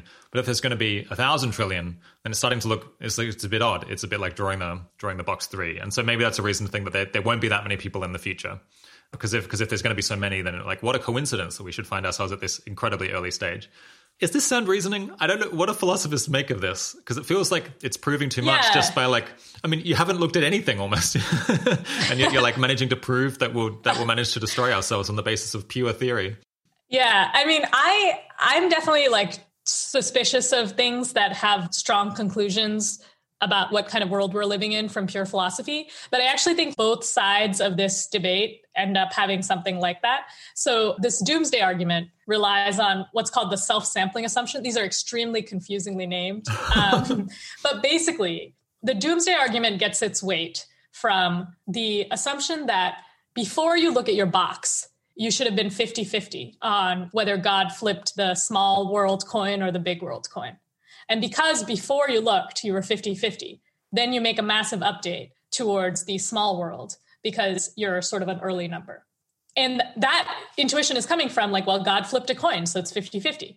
The other perspective you could take on this is before you look at your number, there should be a massive update already in favor of being in the big world just because you exist. And there's more people existing having experiences in the world with 10 billion boxes than in the world with 10 boxes. So then when you look, you are back to 50-50. That's like roughly the two assumptions. That self-sampling is the first one and self-indication is the second one, but I never remember that. Yeah. Okay. So basically the idea is before you get out of your box, if it's the second world, was it 10 billion people? 10 billion boxes, yeah. Yeah, okay, there's that many boxes. And so you're like, well, there's way more people in this world, so I'm far more likely to be there. Because, and I guess it's doing something like not taking for granted that you would exist. It's like, it's imagining like 10 million versus like 10 or 9,999,990 empty, where like there is no person. So that seems, I guess that fits my intuitions, that I would think I would be more likely to be in the world where there's more people. What do you make of that? So I think that is pretty reasonable, but it also leads to this kind of presumptuous. The thing you were saying about like you come up with this really confident theory about what kind of world you're living in based on pure philosophy applies to this approach, but in the other direction. So it's less weird because you know about God flipping the coin and you kind of want to end up at 50-50 after looking at your box in this thought experiment. But the thing where you like massively update in favor of being in the 10 billion boxes world over the 10 boxes world, when you take it to the real world, can be applied to basically be like, you don't need to look at any physics to know that our world is like spatially infinite. Like you just know that because you exist. Since like there was some chance that the world is spatially infinite and there's like infinity update in favor of being in the world with infinite people. And so you're just like, I don't care what the physicists say. And I basically don't care how much evidence they find that the universe is finite. I see. So you can either be presumptuous in the first case, or you accept this other presumption that's like, I can deduce from pure theory that the universe must be enormous, indeed infinitely large, because that's a world with so many more people in it. And so I'm like far more likely to be in that one. And so you got to bite one of these bullets or like accept one of these unpleasant conclusions. You could even take it further because like it feels this thing about being a person is kind of underdefined, right? So you could be like, actually, I know with extreme confidence that there's infinite Rob Wiblins experiencing this exact thing because that was physically possible. And I have like a, infinity to one update that like the world is just like tiled with Rob Wiblins having Skype conversations with Ajeya right now because like, I would be most likely to be experiencing what I'm experiencing in that world. I suppose, does that end up being just the same as saying that the universe is infinite? I suppose it has to be infinite and like not obviously repeating just some identical pattern that doesn't include me in it. Well, but there's infinite universes with different densities of Rob, right? Some of them have more Rob. They happen to have more Rob. Some of them, like the physics is arranged such that like Rob is a really common pattern. So I look out at the night sky and I see all of these stars, but really I should be very overwhelmingly confident that that's an illusion. And in fact, all of that space is actually full of me having conversations with you. Yeah. I see. That does seem counterintuitive. I was going to say that the presumptuous philosopher who thinks that the universe must be infinite, I guess we get some like semi-confirmation of that by looking at the universe. It seems like it could be infinite, or at least we don't have like strong reason to think that it is finite based on the evidence that we have. So maybe they might get a pass on that. But yeah, the idea that it's absolutely tiled very densely with us having this conversation is a more unappealing conclusion. So, yeah. So where do you fall down on this? So I am more on the side of the presumption to big. So I'm more on the side where when you wake up, you think you're in the 10 billion boxes world, and then you update back to 50-50 or whatever. But I do think that's because I kind of want to end up with a normal conclusion. And I don't love the thing that I just said about this like solipsist conclusion, basically. That leads into the second weird argument about how the future might be small, or why the ratio between the future and the present might be smallish, which is the simulation argument. Right. So I guess we have a bunch of things that all fit together a bit here. So we've got this idea that, we could influence a whole lot of people, but then it doesn't feel right. It feels like this has to be overconfident somehow. And then the doomsday argument is one reason to think that, the future can't be big. And then it's like, but how would that be? And then I guess the simulation argument potentially offers an explanation for how that actually would fit with our observations. Yeah. So the doomsday argument assumes that there's like sort of really high unavoidable X risk or something. And that's why the future is small. But the simulation argument takes it in another direction. The simulation argument says, grant that there's a big future with, all these computations running and like a large number of flourishing humans in space running on computers. In that world, then some small fraction of their resources might be spent simulating worlds like ours, namely like worlds where humans are on one planet and they seem to be maybe on the cusp of colonizing space in this way in the next several decades. Then in that case, if such simulations are like even a pretty small fraction of the resources of this presumed giant future, like 1 in a million of the resources or 1 in 100,000, then almost all of the people having experiences like ours are in simulations rather than in, quote, the real world. And the ratio of the value of like what we think of as the future and what we think of as the present is basically bounded by like 1 over the fraction of the resources in the future spent on simulations. So if they spent 0.1% of their resources on simulations, then like the ratio of the value of the future to the value of the present is at most 1,000. Okay, so you could have different arguments in favor of the simulation argument. So one would just be, say, you think it's very intuitively plausible that we could go out and create an enormous, that we are going to go out and settle space and capture all this energy and have lots of very fast computers. And if we did that, it would be very plausible that we would simulate a time just like this very frequently, so that most of the people in a situation like the one in which we find ourselves are in simulations rather than kind of the original, I guess people call it the basement universe, the one that's originally not simulated. Another angle would be to say, it's so suspicious that we look up at the sky and there's so many stars, so much space and matter that is being put to no use, and that it seems like we could just go and use it. That would have the extreme implication that we're at this very special time and we have this potential to have enormous impact over lots of other beings. That can't be right. So I want a debunking explanation that makes the world seem more sensible. And that explanation is going to be that, well, for whatever reason, like even if I didn't think it was super plausible that future people would want to run a simulation of something as boring as this podcast, I'm gonna think that anyway, or I independently have a reason to think that they are. Yeah. That seems right. I think like people have gotten there through both forks. I think I'm a little bit more on the side of like seeking a debunking explanation for what seems like this enormous amount of value lying on the table. And I also have some for myself of like, what the Fermi paradox, like why aren't there aliens, would also be something that either the doomsday argument or the simulation argument could debunk. I see. Yeah, that makes sense. Okay, so you're saying if it's so surprising that the universe seems barren of other life, even though we're here, the doomsday argument would say, well, we're not going to be here for long, so and neither was anyone else. And the simulation argument would say, it's because we're in the Truman Show and it's not a real sky. It's just it's a make-believe sky that they've put up there to entertain us. Okay, I think some people get off the boat with this a little bit because people start explaining why it is that future super civilizations, potentially harvesting the energy from suns, would want to run a simulation of what we're doing. And that starts to sound pretty kooky. Did you spend very much time thinking about the different rationales that people provide for why we would be here? I mean, so it kind of comes back to fanaticism a little bit, and like how probabilities are weird and like Pascal's muggings are weird. Even if you think it's really unlikely, are you going to think it's like a 1 in 10 to the 40 chance if you previously thought there were 10 to the 40 persons in the big long-term future? Because if you're not willing to go there, if you're going to say it's a 1 in 10 million chance, you've brought the ratio down of the future to the present from 10 to the 40 to 10 million, right? So I think it's hard. I kind of share your skepticism of like, why would people be simulating us? And I kind of, in this project, went down a long rabbit hole about why that might be. But I think the ultimate thing is that we came up with this argument, like we could imagine ourselves simulating our past for whatever reason. We could imagine 1 in a billion of us being like crazy, like historical replicationists or whatever, like Civil War reenactments. And like, it just takes like a pretty small fraction. And it's quite hard to say that my probability on non-trivial amounts of simulation is like anywhere in the range of 1 over the size of the future. And that's what it takes for the argument not to bite. I see.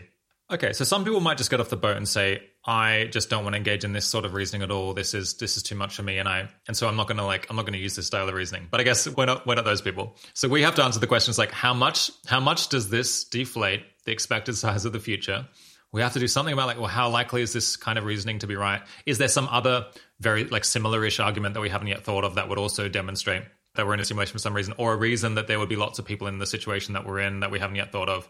Or maybe there's a reason why they wouldn't do it, and so there won't be so many. But then it seems like your entire worldview hinges on this like wild speculation about this universe that you can't see and beings that you don't know, and like how many of you would they want?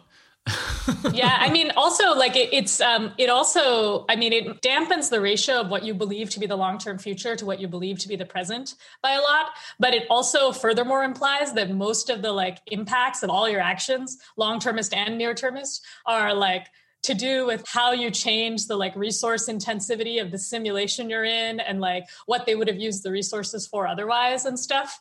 So, it's kind of like the astronomical waste argument in the sense that it reframes all of your random actions as like only mattering in that they like impact the probability of getting to the long-term future, but it just replaces probability of getting to the long-term future with whatever effects you have on the outside universe. Okay, so how does this actually affect your estimates of what we ought to do? Is there any way of summarizing that? Or is this an area where you just kind of threw up your hands a bit? I guess my kind of take on this has been it should affect it somewhat, but I don't really understand exactly how. And it doesn't seem like it's such a strong argument that I'm going to stop doing what I was going to do before I encountered this argument. I'm basically in a very similar place. I think I was at my like peak astronomical waste fanaticism before doing this project. And then after doing this project, I was like, well, like I've kind of discovered my limits in terms of like where I get off the train to crazy town. And I'm just kind of like, I am going to be like living at the stop where I'm like, I take astronomical waste very seriously, take the idea of we're in like a critical period of existential risk very seriously. I'm probably going to spend most of my energies working on that, but just kind of like realize that there's a lot more out there in terms of like, if you really have the goal to like take philosophy as far as it goes, there's like more stops past me and I don't know where they lead. And infinite ethics is another good one here, like in terms of like finding a non-broken version of total utilitarianism that works in an infinitely sized world and like avoids these paradoxes. I don't know if that's possible. So I think I was just kind of like, I was like kind of humbled by it. And I just like I basically gave up on this project because I was like, I don't want to get this to a publishable state and like put in all the work it would take to like go down the rabbit hole enough to like come to like particular conclusions on its basis. But I do kind of have more empathy for people who had the intuition that the astronomical waste argument is really weird, which I sort of also had that intuition. And then I was sort of like, I'm being silly. Like it's a really strong argument. And like, I'm just being scope insensitive or something. But actually, one kind of like lesson here is just like assuming a big world allows for a lot of crazy things to happen and allows for a lot of sort of trippy questions to be raised and stuff. And so it is, in fact, a very weird and bizarre argument that opens the door to a lot of other weird and bizarre arguments. Yeah, I suppose I don't think of these arguments as crazy. I don't want to be like, this is crazy. I feel like I maybe stopped thinking about it, not because it's too weird for me, because I'm into plenty of weird stuff, but more just I couldn't really see how me analyzing this was going to, like how this was going to shift my behavior or like how I was getting traction on this from a research point of view or from a practical point of view. I guess one difference I feel is the kind of astronomical waste argument or the idea that, the long-term matters a lot because it could be very big, lots of people having really good lives. I feel like that cashes out in something that I can understand about how it might affect what I want to do. Whereas the simulation argument, and I guess to some degree the anthropics related uncertainties around the doomsday argument, they just feel so slippery. And I'm just like, I don't know where this leads and I'm not sure where I would even begin walking. And so it's very tempting, I guess, for me. And I suppose many other people have probably done this as well, encounter these arguments and just be like, I kind of give up and I'm going to stop where the tractability ended for me. But I guess I would love it if someone else much smarter than me could figure out what this actually does imply for me in my life. And then maybe I would take that seriously. I would definitely be interested in funding people who want to think about this. I think it is like really deeply neglected. It might be like the most neglected global prioritization question relative to its importance. There's at least like 2 people thinking about AI timelines, but like 0 people basically, except for like Paul in his spare time, I guess. I think it could have implications. Yeah, Paul Cristiano. I think it could end up having implications for how we think about AI and like how worried we are about misaligned AI and stuff. I don't know exactly, but like there's something like if you imagine we are being simulated for some purpose by an outside universe, then do we want to align artificial intelligence with our goals, or like are we mostly trying to like think about why we were simulated and like use AI to like help us figure out how to give the outside world whatever it is they wanted, or like should we be cooperative with the outside world? And if we should be cooperative with the outside world, then does that meaningfully change how upset we are about misaligned AI? Like it might be misaligned with us, but we want to think about what it means for it to be aligned with like where all of the value actually does lie. Most of the value lies, which is the outside basement universe or whatever. I think it could have implications. Like I'm not the person to think about them, but I would be very excited for other people to think about them. Yeah. I guess another line of argument that people have made is, let's assume that we are in a simulation for the sake of the hypothetical. That means that there must be some reason why they've decided to run this simulation. And it means so that this world must be kind of interesting in some way. And people write really funny tweets. And I guess like Wikipedia is good and Netflix produces some good shows, but that probably seems like it's not quite enough for them. So what would be the reason? And then we were like, well, maybe we should go look around, like what actually would be of interest. And then I suppose people have said, well, maybe we're at the cusp of some really important moment in history, something that really would be of interest to future generations.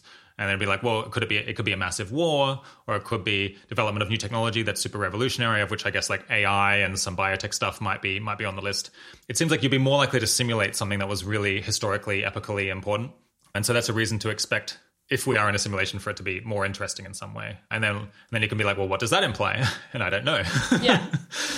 All right. So I guess we both find this interesting and slightly exasperating. I would be very happy for someone else to write papers that then would get us off the hook for thinking about it anymore. Yes. I'm very excited about people. I mean, I think it's rare to find someone who has both the capacity and the like stamina or patience for this kind of thinking. And so like, I think it's like quite neglected and could be really high impact if you find yourself excited about it.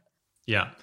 All right. Well, we'll stick up links to the simulation argument paper and I guess a bunch of blog posts that flesh out possible consequences or possible things that we might infer from it for people who want to go and explore that.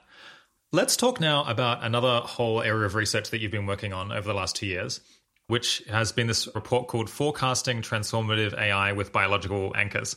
What was the goal of that project and why did it matter? Yeah, so this project came about because potential risks from advanced AI is a major open phil focus area. And one of the important considerations feeding into like how much we should be allocating to risks from AI versus other long-termist goals, and also potentially how much we should be allocating to long-termism as a whole versus near-termism is sort of how urgent the problem of AI risk is, and sort of how soon is it on the horizon, and like how much can we anticipate now and do things that we can expect will affect it without being washed out by like a whole bunch of stuff that happens in between. So like how soon really powerful AI systems are going to be developed is like an important strategic question within the long-termist worldview, and sort of indirectly like an important question about how urgent the long-termist worldview as a whole is, and therefore kind of how much weight it should get versus the near-termist worldview. Okay, so the goal is kind of to try to figure out what's the likelihood of us having transformative AI by different dates, I guess, to figure out how urgent it is to try to make sure that goes well. Because if it's not going to come for another 100 years, then we can potentially punt that to another generation or another philanthropic organization to figure out in the future. Yeah. And what was the approach that you took, and I guess how did it evolve over time? Yeah, so some quick background on this project on Open Phil's side. So in 2016, Holden wrote a blog post saying that based on kind of discussions with technical advisors who are kind of AI experts who are also kind of, within the EA community and used to thinking about things from an EA perspective, based on discussions with those technical advisors, Holden felt that it was reasonable to expect a 10% probability of transformative AI within 20 years. So at the time that was 2016, so that would have been 2036. And that was a kind of important plank in the case for making potential risks from advanced AI not only a focus area, but also like a focus area which got a particular amount of attention from like senior generalist staff. So there are kind of like a number of people thinking about aspects of AI at Open Phil. So since then, that was roughly around when we opened up a focus area and decided to make it a particular focus of senior staff. We've been in that area for a few years now. And then in 2018, early 2019, we were kind of in the middle of this question of like, we're hoping to expand to peak giving consistent with Carrie and Dustin's goals to give away their fortune within their lifetime. And we want to know which broad worldviews and also which focus areas within the worldviews would be seeing most of that expansion. And so then the question became kind of more live again and more something we wanted to really nail down, as opposed to kind of relying a bit more on deference and the kind of like earlier conversations Holden had. And so digging into AI timelines felt like basically the most urgent question on a list of empirical questions that could impact where budget went. When and how much. Because, and potentially also like how we should broadly strategize about what we do with the money within the AI focus area, because it kind of matters what tactics we take, what tactics pay off over what timescales matters for what we would prioritize within that area. All right. If I was a better person, we would eat our greens before we had our dessert, and we would walk methodically through all of the methodologies you've used and the various pros and cons before we got to any conclusions. But I'm not a patient person, so so it don't take forever to get there. What were your bottom line conclusions about timelines in brief? Did you end up thinking transformative AI may come sooner or later, or maybe even that it's just like maybe not even possible? Yeah, so I think the methodology I used is a little bit more robust for medians rather than either tail. So my median, I think depending on how I'm feeling in a particular day, kind of ranges anywhere between 2050 and 2060 in terms of like, I have this model and like there are some parameters I'm particularly angsty about. So that's like between 30 to 40 years from now. And, I think that's like a quite extreme and stressful and scary conclusion, because I'm forecasting a date by which the world has been transformed. So that I'm imagining a lot is happening between now and then, a lot of wild stuff in 10 years, a lot of wild stuff in 20 years, if the median date is 35 years for fully transformative AI. And I guess it could also come sooner or could also come later. So there's uncertainty, which I guess also might make you nervous. Yeah. Is that sooner or later than what you thought before you set out on this project? So the probability by 2036, where Holden originally said at least 10%, I'm kind of like bouncing between 12% and 15%. So it's definitely consistent with the at least 10% claim. With that said, the at least 10% claim was trying to like shade conservative. And I think the best guesses of a number of people at OpenPhil were higher than the 12 to 15% that I landed on. And like my own best guess was more like, oh, maybe 20, maybe 25%. And so I think for me, it was sort of numerically an update toward longer timelines. But it kind of also made it seem more real to me and made it seem like there was going to be a lot of stuff in between now and transformative AI. So like emotionally, I'm maybe like a little bit more freaked out. Interesting. Okay. So your timelines moved out. So you thought maybe it will take a bit longer, but then it felt more concrete and less speculative and like a real thing that could really happen. And so you're like, oh wow, this actually really matters. And it more feels like there's quite high probabilities of some amount of powerful AI that could have like unpredictable consequences, if not fully transformative or human level AI. So there's something where like, I think I was kind of previously thinking of AI as kind of like biosecurity, which is like, we're doing preparations now for like a sudden event that might or might not happen that could change the world in like this very discrete way. And that was like one flavor of scary. But like now I'm kind of thinking of AI much more viscerally as like this kind of onrushing tide. AI is getting better and better. You can certainly do some stuff with AI. Maybe it'll take us all the way to transformative AI, but it's kind of more relentless and more kind of like changing what the world looks like on the way there. And so that's a kind of a different flavor of scary. Yeah. So I guess you said that this is, in a sense, an aggressive forecast. But from memory, the big survey or the forecasting survey that they did of ML experts or AI research scientists a couple of years ago, I mean, it had people all the way from, 2025 to 2100, or I guess in a few outliers beyond 2100. And so this is pretty consistent with that. It's just like, well, sometime in the next 100 years, and maybe like 30 or 40 years sounds like about the median estimate. So it's not out of line, I guess, with what some other people have said, although you've thought about it a lot more. It's not wildly out of line with one interpretation of that survey. So that survey asked like several different questions. And like in my mind, the headline result of that survey is that the researchers were like quite inconsistent with themselves in terms of asking when AI can do all of the tasks a human can do leads to sooner timelines reported than asking when AI will be able to like do AI research. Or like there were many particular tasks for which the timelines were substantially longer than the timeline for like all tasks. And so it depends on like how you think the researchers would like net out if forced to reflect. Like I believe the median for the all tasks thing was like, maybe it was 2060 or something, like it was 50 years out, or it was like a little bit longer than what I'm saying. But you're right that it's not a lot longer. But then the medians for some of the other ones were more like 80 years for like particular tasks that, the researchers sort of survey implied would take longer than like just the all tasks question. Yeah. Although your threshold here is transformative AI, which I guess is like a substantially bigger shift than just AI is able to do the tasks that humans can do. Or a misunderstanding. Is this a higher or low threshold? Yeah, so there's like a question of like what will happen to the world if we have AI that can do most of the tasks humans can do. And like we believe it'll be wild and it will lead to the world moving like much, much faster than it's currently moving. And like future technologies being discovered at a much more rapid pace, in part because AIs can be made to like run faster in subjective time than humans. And in part because they have kind of other advantages, like, they can be arranged to have like really perfect memory, like no sleep, all that stuff. And so one disconnect is that I don't think that most of the people who answered that survey are imagining the consequences of AI that can solve most human tasks to be as radical as what we're imagining. So like what we define as transformative AI is like, in Holden's blog post, he defined it as AI that has like at least as profound an impact as the Industrial Revolution. And then in my report, I like have a sort of more quantified operationalization. That's roughly AI that is the primary driver of like growth rates. The growth of the world economy is like 10 times faster than it is in 2020. So in 2020, the world economy is growing at like 2 to 3% per year. And that roughly is sort of like 25 to 30 years to double the economy.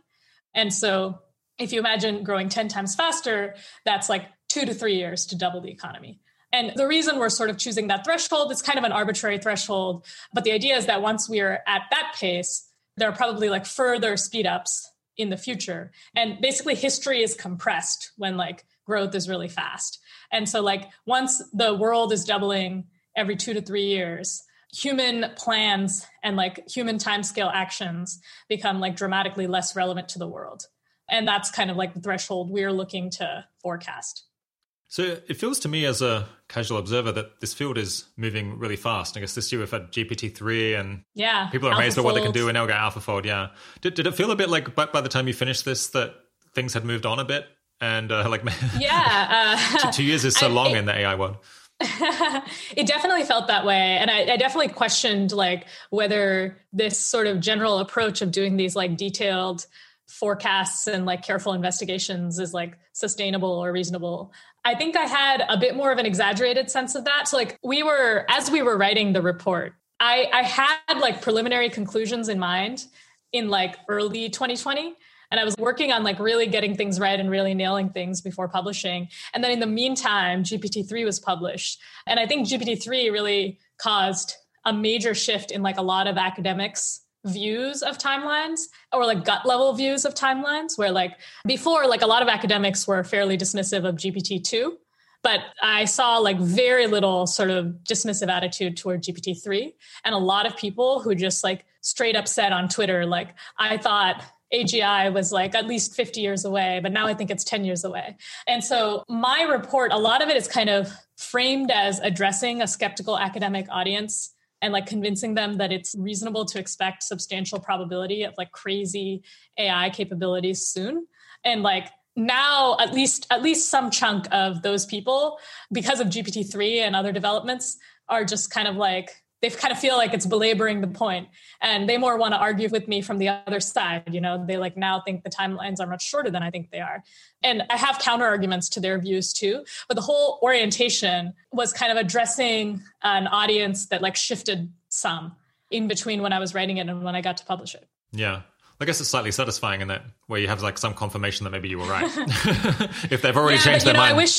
I wish I had gotten it out and had a lot of people arguing with me that it could never happen. Yeah.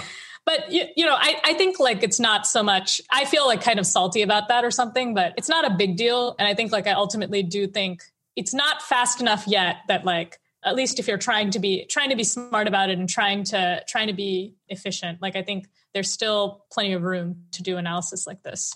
Yeah. How did this shift your attitude towards AI safety research? And I guess in the same vein, do you do anything differently in your life outside of work because of your expectation that AI may advance pretty quickly and, really change the world while you're still alive? So in terms of how it affects my sort of vision for AI, I think coming into this, I was kind of a partisan to the gradual takeoff view of like, probably AI is going to be like other technologies in the sense that like there's going to be like less powerful AI first. It's going to proliferate. There's going to be like lots of different things you do with it before you get sort of full blown human level AI. And so, that was kind of my bias coming in. But I do think that doing this work made me feel more confident about it and more feel like I have some picture of how the gradual takeoff would go. And part of it is not so much like the particular research that I did in the report, but just like spending a year immersed in like ML and sort of realizing, oh yeah, there's stuff that I think will improve in the next 5 years based on this technology. And so that was one thing. And then like that kind of leads to like a proliferation of other expectations. So like one is like, it makes me think there'll probably be early failures of like AI systems all over the place. Systems that are doing like pretty important, but not that important stuff will fail in ways that are kind of analogous to the ways we worry that like even more critical, even more general systems will fail. I think that, we could have an AI safety issue that's like far short of a GCR, but gets everyone's kind of attention on this problem. And like, I think on net, that will probably be a really good thing and will probably relieve a lot of what OpenPhil is feeling now with not having people who share our vision of what the like main problems are to fund. But it could also kind of present challenges that I think maybe the EA community hasn't thought through as much because we've been so used to this world where there's like, we're like a very small set of people who care about this. I think it might not be possible to sort of play AI safety as like an inside baseball sort of game. Like, we might need to think more about like, how do we message to the public? We might need to think more about like, maybe it's actually quite inevitable that like this will become a top tier political issue that has a lot of eyes on it, like climate change. I was going to say it. So it could look a bit more like climate change or COVID or something like that. Okay, let's go back to learning about the methodology and inspecting whether it makes sense. So the title is Forecasting Transformative AI with Biological Anchors. What does it look like to forecast something using biological anchors? What does that mean? Yeah, so there's kind of a history of trying to forecast when we get artificial general intelligence by basically trying to estimate how powerful the human brain is, if you think of it as a computer, and then trying to guess when we try and extrapolate from hardware trends when we get computers that powerful. So this kind of has a long-ish tradition in the scheme of futurism. Ray Kurzweil and Hans Moravec in the 80s and 90s were thinking along these lines.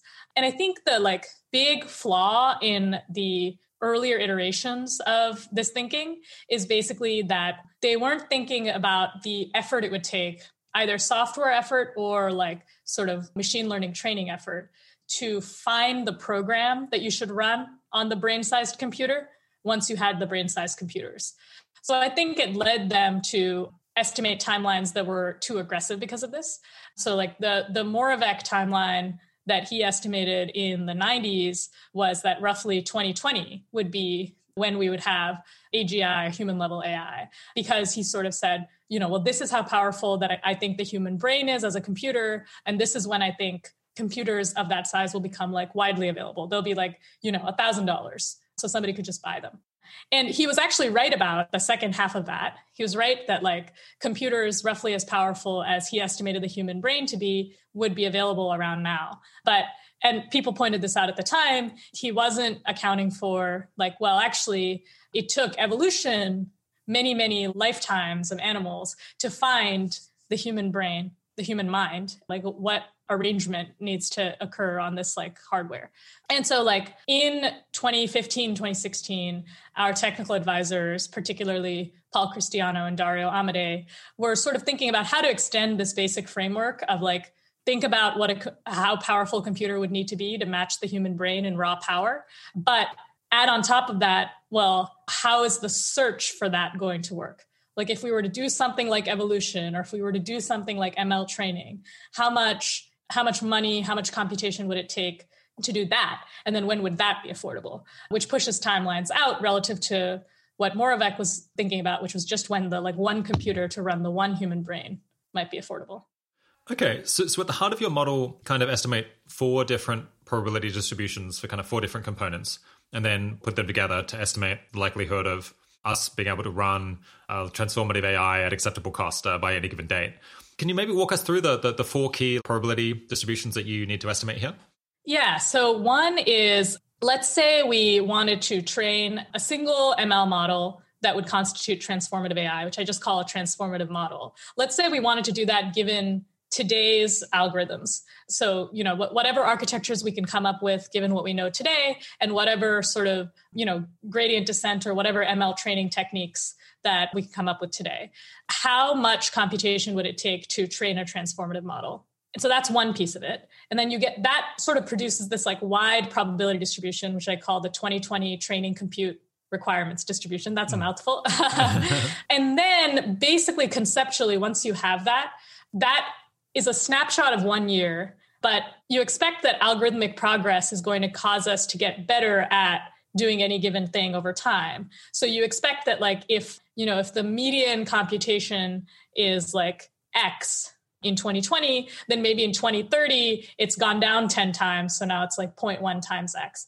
So that's the second thing, the algorithmic progress piece is just trying to like translate from 2020 to a future year. Okay, so first off, you've got like how much computational power would we need today, given what we have now, to run a trend or to train a transformative AI? And then you've also got this other thing of like over time that is actually declining because we're getting better at training ML algorithms. They can do more with less compute. And then so you've got an estimate of like how strong is that effect? Yeah. Okay, and then what's the third and fourth? And then the third and fourth are basically together estimating how much computation a lab or some government project or some project trying to train transformative AI would have available to it. So one piece of that is how hardware prices are declining over time.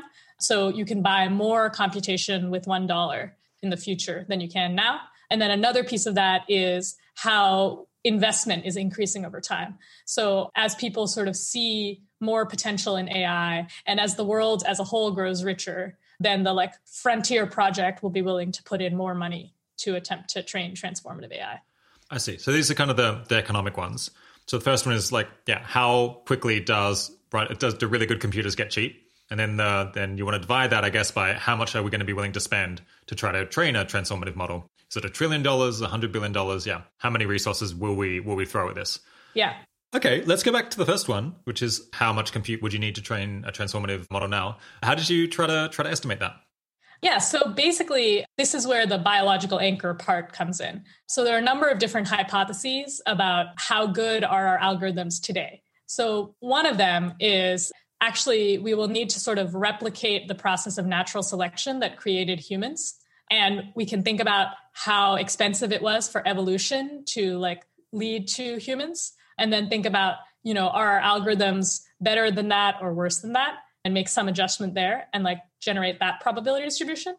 And then on the other end, there's like, actually our algorithms are within striking distance of human learning. So like the learning that a baby does as it grows up into a functional adult. And so we can think about how much computation that constitutes because we have an estimate of how powerful the brain is and we know how long it takes to grow up to be a functional adult. And then we can think about making an adjustment from there. And so those are two anchors. And then there are kind of more complicated anchors that fill out the kind of middle. Okay, so those are both kind of crazy anchors in a sense. Well, they're like both at two quite extreme levels because I suppose the evolutionary one assumes that even though we're designing this process, we can't do any better than natural selection has done designing the human brain over billions of years, or like I guess like at least hundreds of millions of years in effect. It's like so many people being simulating all of their brains for all that time. Seems like surely we can do better than that by quite a decent margin, or you'd hope. And on the other end, we're just imagining, wow, you could train a model just as quickly as you could teach a baby to do things. Well, that doesn't seem quite right because I guess a baby is born with like some kind of innate knowledge, or it tends to develop naturally with a whole bunch of evolution. It has some sort of like It's got all of that kind of pre-learning that it's inheriting. And I guess on top of that, we know that just babies learn stuff so much faster than our current ML models. They're much, much better at generalizing from single cases. So I guess, but then you want to be like, this is maybe an upper and a lower bound. And then we want to like find something in the middle. Yeah. So the lifetime anchor is kind of like, we basically know that like exactly the lifetime doesn't work. So we could afford that right now. And like you were saying, babies, we can observe that babies learn much faster than ML models. So the slightly more sophisticated version of the lifetime anchor is like, maybe there's just a constant factor penalty. So maybe if we observe that like our best models today, they took 10,000 times as many data points to learn something as a baby does, then maybe that's just it. Maybe it's just however long a human takes to learn something times 10,000. Or times 1,000 or whatever the thing we observe is, which is between 1,000 and 10,000. But I actually believe that is not the case. And in fact, the factor by which ML is worse than a baby grows as the model gets bigger. So with like our tiny models that are learning like really simple things, the factor is smaller. And then for the bigger models learning more complex things, the factor gets bigger. And so the kind of middle hypotheses are based on this empirical observation that training a bigger model, where bigger models can generally do more complicated, interesting things, training a bigger model takes more data. And there's some sort of scaling relationship between the size of the model and the data it takes. And that's where kind of most of my mass is. So like most of my mass is on sort of hypotheses that try to cash out, okay, how big should the model be? Like somewhere in the zone of a human brain. maybe slightly bigger, maybe slightly smaller, and we want to think about where that lands. And then given that, how much data does it take to train? So I've been hearing about these scaling laws a lot recently, but I don't feel like I have a great grasp on what they are. Maybe you could explain for me and the audience what we need to know about scaling laws. Yeah, so the fundamental thing is that if you're trying to solve some task to some level of proficiency, like let's say I want to get to at least grandmaster level in chess, then you need to pick a model that is big enough that it's kind of capable of learning to be a grandmaster level, where bigger models are more capable of learning more complex strategies and stuff. So there's some size of model that's big enough to learn to be a grandmaster at chess. And then you need to train it for long enough that it realizes that potential.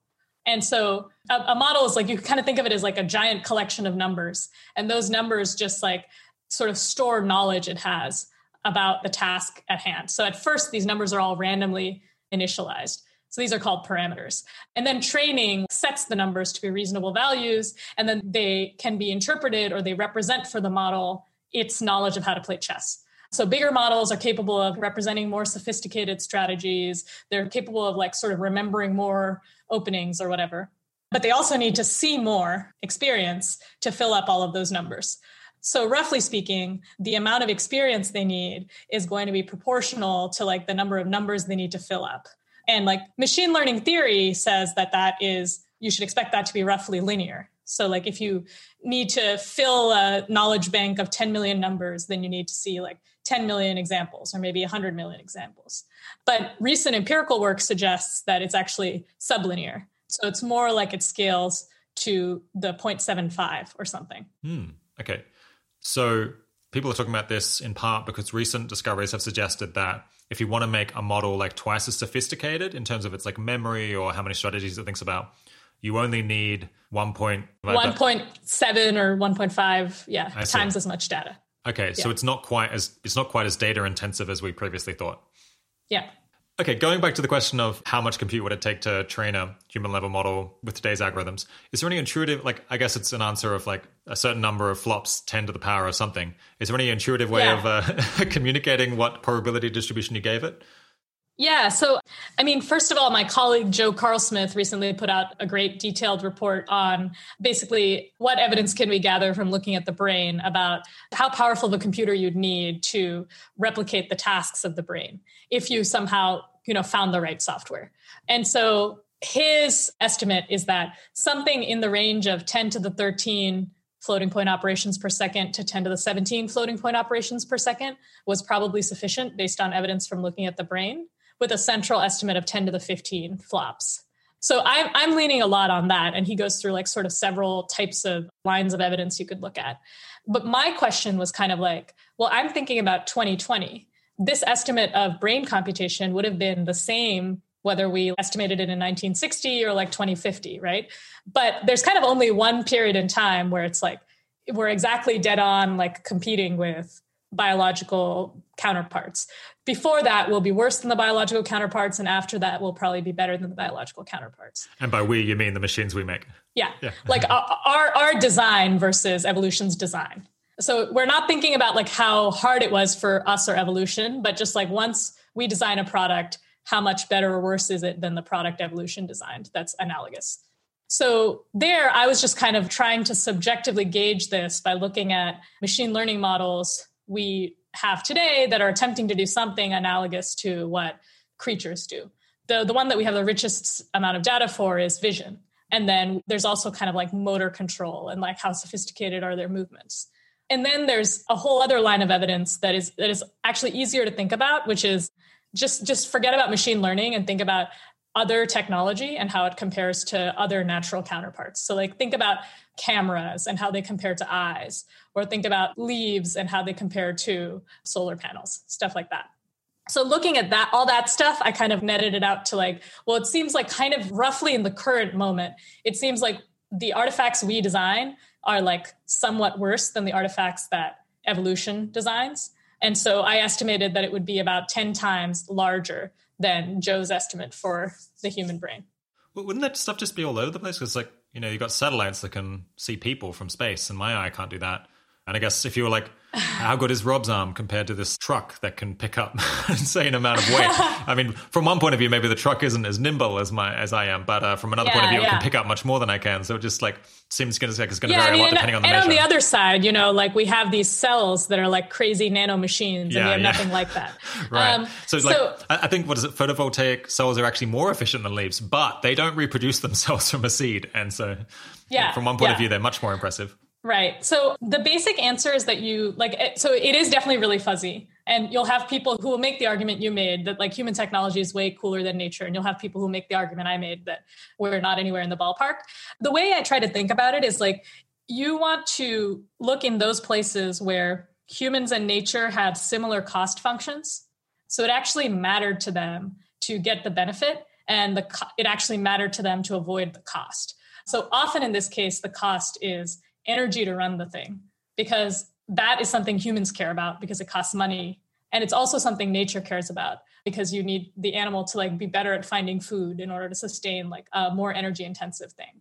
So like long-term transportation and like super heavy lifting is not something that conferred much of a fitness benefit to anything. And so it's kind of unfair to grade nature on that basis. I think it's actually like a little more fair to grade us for not getting nanotech.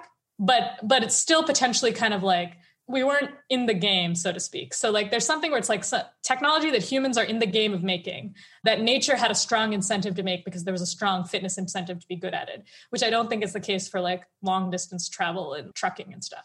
Okay. So you're saying us as engineers, we take a big hit because nature has managed to produce like self-replicating tiny machines, and we haven't done that yet. We're like, it doesn't even seem like we're that close. And so at that, we're quite a bit worse. We are better at these other things, like, weaponry, right? I think it would confer a fitness advantage to be as good at killing things as human machines are. But I mostly try to focus on the regime where like, because I feel like the machine learning models are like kind of in the regime where they're trying to do the same things and not totally failing at it, I'm mostly looking at other technology that also seems to be in that regime. So like not thinking that much about nanotech. Yeah, I see. Okay, so it's like camera and eyes and photovoltaic cells and leaves and things like that. Yeah. Okay, let's push on to the second component, which is how quickly our algorithms are getting better at learning and running with less compute over time. Yeah, how do you estimate that very, very broadly speaking, and what was the conclusion? Yeah, so broadly speaking, there are basically two papers I've seen on this. So really pretty small literature. One is Katja Grace's paper from 2013 called Algorithmic Progress in 6 Domains. And then the other is a recent blog post from OpenAI called AI and Efficiency. And both of those are basically doing like a pretty similar thing for different tasks, which is they're asking like over successive years when there's like some benchmark, how much less computation did it take in future years to beat the previous state of the art? And so from that, they kind of found these trend lines where I believe like the trend line from AI and efficiency was like having every 16 months or maybe 13 months, the amount of computation it takes to achieve the performance on ImageNet that was achieved in 2012. So like in 2012, there was this like big breakthrough year where image recognition models got a lot better. And then from there, we can ask how much more efficiently can we get that same level of performance? And then Katja Grace's paper looked at a lot more different tasks, but few of them were machine learning tasks. So she looked at like factoring numbers, and there were a bunch of other things. And in that paper, it was kind of between, 12 months and like 2 years or something. Is the halving time. Years is the halving time. Yeah. And so I was just kind of like, okay, let's take that as a starting point. And then I shaded upward a little bit because transformative models, like for all these tasks, you achieve a benchmark and then you like work on making it better. So you have really strong feedback loops. But with transformative AI, there's something that is like currently at an unachievable level of cost that's slowly coming down until we can meet it.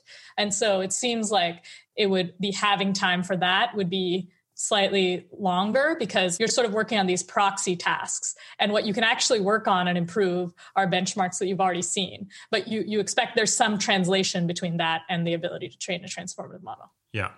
Okay, so I guess this one shouldn't be massively uncertain, at least in the past, because it's kind of measurable in theory. Maybe some of the uncertainty comes in like these trends keep continuing until they don't. And so projecting it forward is hard to say. Because like at some point, presumably we'll level off and we'll have like the best algorithm possible. And you can't get any better than that. So it'll be stuck.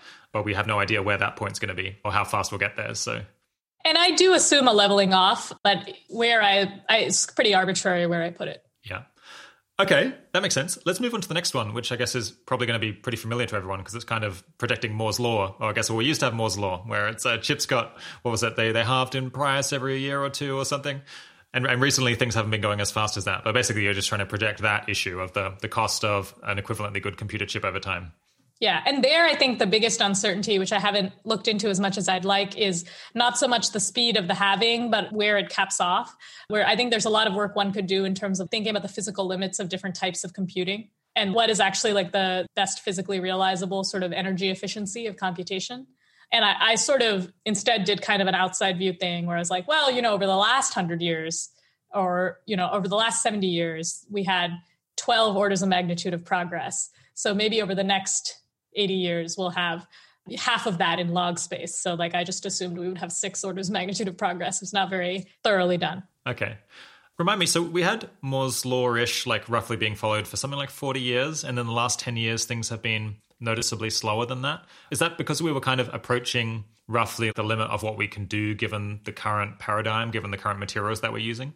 Yeah, my understanding is that we're getting to the point where it's hard to make the transistors in the chips smaller without leading to issues with overheating and potentially even issues with they're like, only a few atoms big at that point. And that it's like, there might be like quantum effects that I don't understand very well. I see. Okay. And so what did you project forward? Did you project forward this kind of slow progress that we've had now? Or do you think that at some point it will speed up because we'll come up with a different method? Yeah, so the most recent thing, like the jump from the previous state-of-the-art machine learning chip to the most recent state-of-the-art machine learning chip, which is the previous was the V100 and the current is the A100, seemed to be bigger than the like slightly less recent 10-year trend you were talking about. And then I also think there's room to change substrates. Like there's a lot of activity in the startup world researching optical computing, where you basically use light and like a bunch of tiny mirrors instead of silicon chips to like transfer information. So it's not going over a wire. It's just like being bounced off a mirror. So it can go faster potentially. Well, that's going to be huge for the tiny mirror industry. Yeah. Presently not a very large industry, I think. Sorry, go on. So I just kind of split the difference and I was like, oh, well, like it'll be like kind of slower. Moore's Law was 1 to 2 years. The recent trend is 3 to 4 years. I just said it would be 2.5 years having time. All right. And the last one, which probably I hadn't thought about that much and most people wouldn't have thought about that much, is how much was society willing to pay to train this amazing breakthrough AI model, which I guess currently I don't know how much is Google or the government or whatever the best research projects are, how much are they paying for those models? And I guess presumably over time it's been going up as they seem to have more applications. Yeah. So in terms of publicly calculatable information, the most expensive 2 models which are in a similar range to each other, GPT-3 and AlphaStar, which was the StarCraft model. AlphaFold might be more, like I haven't looked at AlphaFold, but both GPT-3 and AlphaStar are kind of in the 1 to 10 million range for computation to train. And then there's more stuff that you need to do, like training runs you do to like tinker with stuff before the final training run, and like the cost of data and the cost of labor and stuff I'm not counting here, but just purely from computation, if you sort of like math out how much computation it probably took to train them based on how big they are, it's like in the 1 to 10 million range. It's so little. Sorry, it's just it's really small. It's really small. Breakthroughs in biomedicine, like you were saying earlier, can cost billions, I guess, when you consider personnel and materials and so on. And this is so, I guess maybe most of the cost isn't in the compute, it's in the people or something. But even so, it's like surprisingly small. We could spend much more than that. Yeah. So right now, it's not the case that compute is like most of the cost of these things. But I think probably eventually it will be the case that compute is the dominant cost. Or at least like half, you might as well go to half because you're not even like increasing the cost of your project that much. So my basic forecast is that, so OpenAI has another blog post called AI and Compute, in which they show that the like super recent trend of scaling up the computation of state-of-the-art results is doubling every 6 months or something, or every 9 months. I don't quote me on that. I think it's 6 months. So I basically assumed that trend would hold until models were big enough that people would start to demand like real economic value from them before scaling up more. And then from there, I expected kind of a slower trend to hold that kind of converged to some fraction of gross domestic product. So I was kind of like, big mega projects in the past, they tend to be kind of projects that last anywhere from like 3 to 5 years. And then over the course of that project, they spend, a couple percent of GDP. And so, I was assuming that a project to train a transformative model would be similar in those economics in the long run. And, maybe compute would be half or a third of the total cost of the project. So I assumed 1% of GDP eventually. But there's like basically, I'm imagining a super fast initial ramp up that lasts just a couple more years to get up to a billion, 10 billion. And then like much slower ramp up or a somewhat slower ramp up that's more like doubling every 2 years from there to get up to 1% of GDP and then following GDP from there. Okay, so things will kind of follow what seems to be the current trend, is your prediction roughly, until, say, we get to something like now we're talking about the Manhattan Project or the Apollo Project or the Three Gorges Dam or something that's really actually material, at which point it's got to demonstrate economic value or there's just no one willing to fund this thing. And at that point, maybe the growth kind of levels off. Or at least until the thing actually works enough to increase GDP such that it can pay for itself. Right, yeah. All right, so we've got the 4 different pieces. Then I guess you're like multiplying and dividing them together. To get some overall thing. Doing some math. Some math. Or you're doing I guess you do a Monte Carlo thing to like sample from each of these distributions on each one and then produce a like final distribution. Yeah, so I think that would be the right thing to do. But the only thing that I'm actually modeling out a full distribution of uncertainty for is the first one, which is the biggest piece, the 2020 training computation requirements. And then the other ones, I have point estimates or like point forecasts. And then I just do an aggressive and a conservative and a best guess for those. But the sort of proper thing to do would be to have to model out the uncertainty there too. Okay. It seems like given that you're reasonably unsure about all of these, or there's reasonable uncertainty bounds, that the conclusion would be like massively uncertain because you're like kind of compounding the uncertainty at each stage. And yet, interestingly, the actual range of time estimate it's not from like now until 10,000 years. Like the amount of time isn't that wide. And I guess that's because some things are increasing enough, like exponentially. And so eventually like it catches up within a reasonable time period, even in the pessimistic case. Is that what's going on? Yeah, I mean, so the computation requirements range it's sort of very wide in one sense. It spans 20 orders of magnitude, but it's also not wide in another sense, in the sense that like we have spanned more than that range, or at least almost that range over the history of computing so far. So the real work is done by most of my probability mass is on something within the biological anchors, as opposed to something astronomically larger than that. And that's where the work is coming from. So it's like 20 orders of magnitude is a huge range, but between exponentially improving algorithms and exponentially increasing spending and exponentially decreasing hardware costs, you can like chew through that range over a matter of decades as opposed to centuries. That makes sense. I guess I saw, I think at one point you added in a kind of I'm trying to think, a kludgy solution where you're like, and there's a 10% chance that I'm completely wrong about this. And in fact, like we don't get it anywhere near now. Yeah, I do have that. Yeah. Which I guess makes some sense. It's like, maybe we're just totally misunderstanding how the brain works and we've got this all wrong. And maybe it's like nanotech, right? Where like, all these other technologies, it seems like you can kind of talk quantitatively about how much worse human technology is than natural technology. But there's some stuff like nanotech where we're just like, feels kind of silly to talk quantitatively about that. It just feels like we're not there. We can't do the thing. So imagining that you look back in the future and think that this report got things pretty wrong, what's the most likely way that you would have gotten it pretty wrong in either direction?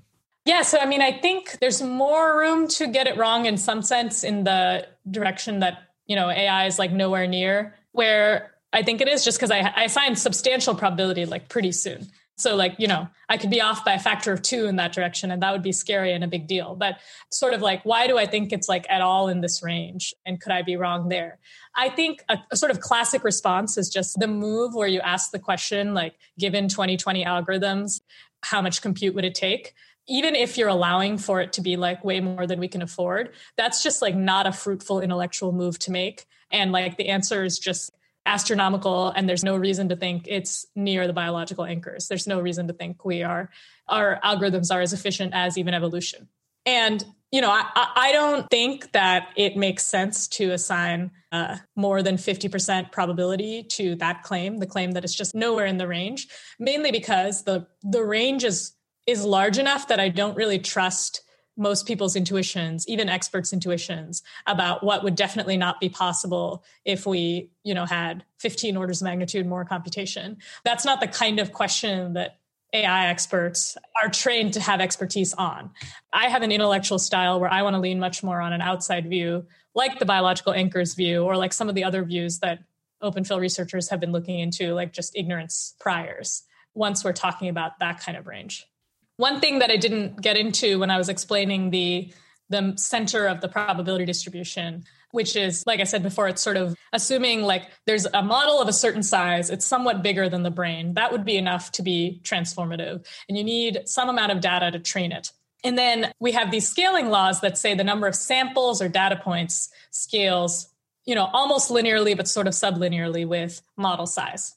From there, there's like a big sort of unfixed variable, which is what counts as one data point or one sample. Like, are we talking about like, is one sample just seeing a single word, like GPT-3 is trying to predict one word and it gets feedback about whether it predicted that word correctly? Or like, one ImageNet model, like tries to predict an image, then gets the right answer and updates on that? Or is it more like a game of StarCraft, where like the StarCraft model plays this whole game and then it finds out whether it won, and then that sort of propagates backwards and like updates it? And you could imagine sort of games that you're training the model on that take much longer than StarCraft to like resolve whether you've won or lost. So that's what I'm calling, that general concept is what I'm calling the effective horizon length, where like currently you have models, I mentioned earlier that AlphaStar and GPT-3 both cost about the same amount to train, but AlphaStar is much, much smaller than GPT-3. AlphaStar is 3,000 times smaller than GPT-3. And that was because in part, it was because each data point for AlphaStar is a game rather than a word. And so there's like a big question mark about how dense can we get the feedback to train a transformative model? Will we be able to get away with giving it feedback once every minute? And that's actually rich, useful feedback. Or are there some things that just need to play out over a longer period of time before we can tell whether, a certain direction of change is good or not? Unfortunately, we got to move on. But I guess this report is online for people who are interested to learn more. We'll stick up a link to it, and maybe also a presentation that explains what we just went through in a bit more detail if people want to think about it, and has nice graphs. I guess the bottom line for me is that having looked into all of this, you are pretty unsure when transformative AI might come, but you think it could be soon, could be a medium amount of time away. And I guess you haven't found any reason to think that there won't be like a transformative AI within the amount of time period over which we could plausibly plan for thinking about how that might affect us and how it might go better or worse. Yeah, I mean, I think I would frame it as like 12 to 15% by 2036, which was the kind of the original question, a median of 2055, and then 70 to 80% chance this century is how I would put the bottom line. Hey listeners, Rob here. I'm just interrupting this interview to let you know that, as many of you know, 80,000 Hours has an advising service, which we spoke about last year in our interview with Michelle Hutchinson. At the moment, the advising team is looking for more people to advise, and they thought that people who have listened this far into the interview with Ajeya could potentially be really good people to speak to. Of course, spots are still limited, but if you're someone who's considering potentially going into one of the global problems that 80,000 Hours is familiar with, or going into one of the career tracks that we've spoken about on this show, or if you're really enjoying this interview and are just generally interested in figuring out how you could potentially do more good for the world, then you can find out more about the advising and one-on-one service and what kind of advice and help we can actually offer at 80,000hours.org/advising. There you can figure out whether we're actually likely to be able to help and apply to get a session with one of our advisors. All right, back to the interview. All right. So working on big open-ended reports like this can be a bit of a mess, and I think like difficult for people intellectually and I guess also psychologically. Yeah. What are the biggest challenges with this work? How do you think that you almost got tripped up, or that other people tend to get tripped up? I mean, one thing that's really tough is like, academic fields that have been around for a while have a sort of intuition or aesthetic that they pass on to like new members about what's like a unit of publishable work. Like it's sometimes called like a publon, right? Like what kind of result is big enough and what kind of argument is compelling enough and complete enough that you can like package it into a paper and publish it. And I think with the work that we're trying to do, partly because it's new and partly because of the kind of nature of the work itself, it's much less clear what a publishable unit is or like when you're done. And you like almost always find yourself in a situation where like there's a lot more research you could do than you sort of assumed naively going in. And it's not always like a bad thing. It's not always like you're being inefficient or you're going down rabbit holes if you choose to do that research and you just end up doing a much bigger project than you thought you were going to do. I think this was the case with all of the like timelines work that we did at OpenPhil, like my report and then other reports. It was always the case that we came in, I thought I would do kind of like a more simple evaluation of arguments made by our technical advisors, but then complications came up and then it just became a much longer project.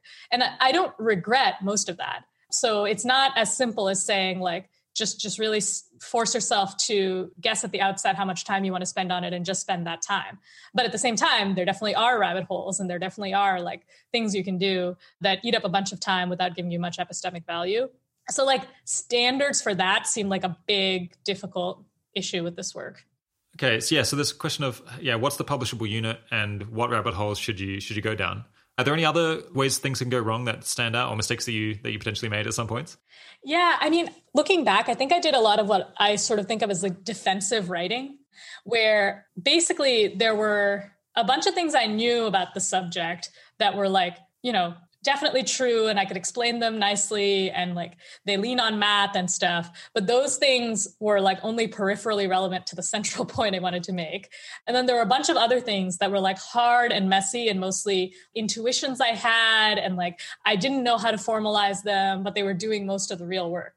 One big example is that of the 4 things we talked about, the most important one by far is the 2020 computation requirements. Like how much computation would it take to train transformative model if we had to do it today? But it was also the most nebulous and least defensible. So like I found myself wanting to spend more time on hardware forecasting, where I could say stuff that didn't sound stupid. And so like as I sat down to write this big report after I had like a sort of internal draft, I had an internal draft all the way back in like November of 2019. And then I sat down to write the like publishable draft. And I was like, okay, I'll clean up this internal draft. But I just like found myself being pulled to writing things, like knowing that like fancy ML people would read this. I found myself being pulled to just like demonstrating that I knew stuff. And so I would just be like, I'd write, 10 pages on machine learning theory that were like, perfectly reasonable intros to machine learning theory. But actually this horizon length question was the real crux. And it was like messy and like not found in any textbook. And so I had to like do a lot to curb my instinct to defensive writing and my instinct to like put stuff in there just because I wanted to like dilute the like crazy speculative stuff with a lot of facts and like show people that I knew what I was talking about. Yeah, that's understandable. How did the work affect you kind of personally from a happiness or job satisfaction or mental health point of view? Because I think sometimes people throw themselves against like problems like this, and I think it causes them to feel very anxious because they don't know whether they're doing a good job or a bad job, or they don't feel they're making progress, or they feel depressed because they worry that they haven't figured it out yet and they feel bad about that. Yeah, I mean, I had a lot of those emotions. Like, I think the most fun part of the project was like the beginning parts where my audience was mostly myself and Holden. And I was like reading these arguments that our technical advisors made and basically just like finding issues with them and like explaining what I learned. And that's just a very fun way to be. You're sort of like, you have something you can bite onto and react to, and then you're like pulling stuff out of it and like restating it and finding issues with it. It's much more rewarding for me than like you're looking at a blank page and you're no longer writing something in response to somebody else. You have to just like lay it all out for somebody who has no idea what you're talking about. And so I was starting writing this final draft, the draft that eventually became the thing posted on Less Wrong in January of 2020. And I gave myself a deadline of March 9th to write it all. And in fact, I spent most of January and half of February really stressed out about how I would even frame the model. And a lot of the stuff we were talking about like there are these 4 parts. And then the first part is like, if we had to do it today, how much computation would it take to train? All of that came out of this angsty phase where before I was just like, how much computation does it take to train TAI? And like, when will we get that? But that had this important conceptual flaw that I ended up spending a lot of time on, which is like, no, that number is different in different years because of algorithmic progress.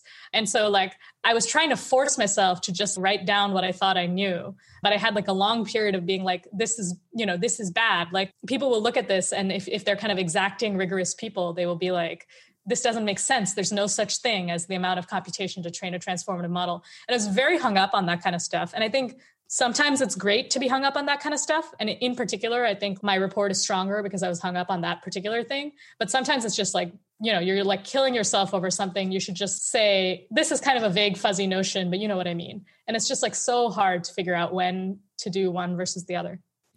Yeah, I think knowing this problem of often the most important things can't be rigorously justified, and you kind of just have to state your honest opinion, like all things considered, given everything you know about the world and your general intuitions, like that's the best you can do. And like trying to do something else is just like a kind of fake science thing that where you're going through the motions of defending yourself against critics. Yeah, like physics envy. Yeah, right. I think I had a lot of physics envy. Yeah, I'm just like more indignant about that now. I'm just like, look, I think this, you don't necessarily have to agree with me, but I'm just going to like give you my number and I'm not going to feel bad about it at all. And I won't feel bad if you don't agree, because this unfortunately is the state of the art process that we have for estimating this one is just to like say what we think. I mean, so sometimes you can do better, but sometimes you really are pretty stuck. Yeah. And I think just learning the difference is really hard because like I do think this report, I believe, has made some progress toward justifying things that were previously just like intuitions we stated. But then there were many things where I hoped to do that I had to give up on. I think also doing a report that is trying to get to a number on like an important decision relevant question is like a ton of pressure, because like you can be like really good at laying out the arguments and like finding all the considerations and stuff, but like your brain might not be weighing them right. And like how you weigh them, like the alchemy going on in your head when you assign weights to like lifetime versus evolution versus things in between, make a huge difference to the final number. And, if you feel like your job is to get the right number, that can be like really, really scary and stressful. So like I've tried to reframe it as like my job is to lay out the arguments and make a model that makes sense. How the inputs get turned into outputs makes sense and is clear to people. And so like the next person who wants to come up with their views on timelines doesn't have to do all the work I did, but they still need to like put in their numbers. Like my job is not to get the ultimate right numbers. I think reframing that was really important for my mental health. Yeah, because that's something you actually have like a decent shot at having control over whether you succeed at that. Whereas being able to produce the right number is like to a much greater degree out of your hands. All right, another part of this, I guess this is a big mood shift here, but another part of the project of trying to figure out how OpenPhil should disperse its money is trying to think, well, should it be giving away more now, or should we be holding onto our money to give it away at some future time when perhaps we'll have other opportunities that could be better or worse? And I guess you guys call this the last dollar project. Can you tell us a bit about that? Yeah, so basically the idea is that if there's diminishing returns to the money we're giving away, then the last dollar we give away, it should be in expectation the least valuable dollar. And furthermore, like if we give away $1 today, the thing it's trading off against, the opportunity cost, is whatever we would have spent the last dollar on. And so the sort of like theoretically clean answer is that if we know the value of our last dollar, then we should be giving to everything we find that's more cost effective than that. Like every year we should look around and fund everything that seems better than our last dollar and hold on to all the rest. So that's kind of like the conceptual answer to both, giving now versus giving later, and what should we spend our money on. And so the goal, there's like kind of two sides to this. One is like trying to think about what might we spend our last dollar on? How good is that? And then the other is trying to think about like, what should we expect about like how many opportunities there are that are better than the last dollar in each future year? So we're trying to like kind of quantify it instead of asking like, is now better or worse than later? Is giving now better or worse than giving later? We're trying to like get a rough sense of the allocation across time that we should expect will be reasonable. And so on the last dollar question, I've done some work on that on the long-termist side, like in terms of like, what do we maybe spend the last dollar on? For the near-termist side, my colleague Peter is working on putting together a model of allocation over time for the near-termist side, where like they have a bit better of a sense of what their last dollar is than we do, because they have like, GiveWell has been working for like more than a decade on like mapping out these global health interventions that have massive room for more funding and really high cost effectiveness. So the near-termist side is mostly trying to like beat the benchmark set by GiveWell and assume that like the things like GiveWell top charities will be able to absorb marginal money. And so Peter has been working on this model that is like basically a more complex variant of Phil Trammell's model. Phil Trammell recently put out this paper called Patient Philanthropy or something, I think. And so Peter is working on a more complex variant of this model that like is going to like give a rough guide to how the near-termist side should spend down its money. Basically, the way the model works is like, on the one side, your like money is growing because you're putting it in the market and it's getting some percent return per year. And then on the other hand, opportunities to do good, we assume, are declining over time because like other funders are coming in and funding those things, or the world is generally getting better and problems are getting solved on their own. Like the sort of baseline rate of disease is going down, stuff like that. And these are the two main forces. And then there are a bunch of other forces you could also model, like, maybe giving now helps you learn how to give better. And like each year has diminishing returns because you can't give an organization $100 million in 1 year just because you could have given it $10 million over each of 10 years, stuff like that. And so like this model is like trying to net all of this out and then come up with like an expected allocation across time. And like basically because all of the individual parameters are constant growth or decay. So there's like a percent that your money is growing every year. And then there's like a percent that you're assuming opportunities are declining every year. It spits out basically you should give out a constant fraction of your money every year. You should expect to give out a constant fraction. And that constant fraction could be zero because you should sort of save indefinitely if the parameters shake out that way. Or it could be very high such that you're essentially trying to spend down as fast as possible. Or it could be somewhere in between where like you're not drawing down your principal, but you're giving away some of the interest. So those are the kind of three regimes. Okay, so just to check that I've got that straight, because GiveWell, or those who are focused on kind of human charity today, have a better sense of what their future giving opportunities will be and how effective they'll be, you're kind of using that as a baseline to compare for the other programs, saying, well, will we have better opportunities within this program than the near-term human thing? And I guess, what was the time frame you were thinking about? Our main funders, Carey and Dustin, want to spend down most of their fortune within their lifetime. So we're usually thinking of like a sort of several decade time span, like 50 years or 100 years, sort of experimenting with different, like what happens when you set the deadline in different places. I see. And then you add in a bunch of other things like discount rate and return on investment, and I suppose learning effects and things like that happen out every year, and then build this into a model that says how much you should give away. How much of the decision comes down to just this really difficult empirical question where it'll be like the factory farming program and the biosecurity folks have to say, well, how good will the opportunities in this area be in 40 years' time, which seems really hard to answer. Yeah.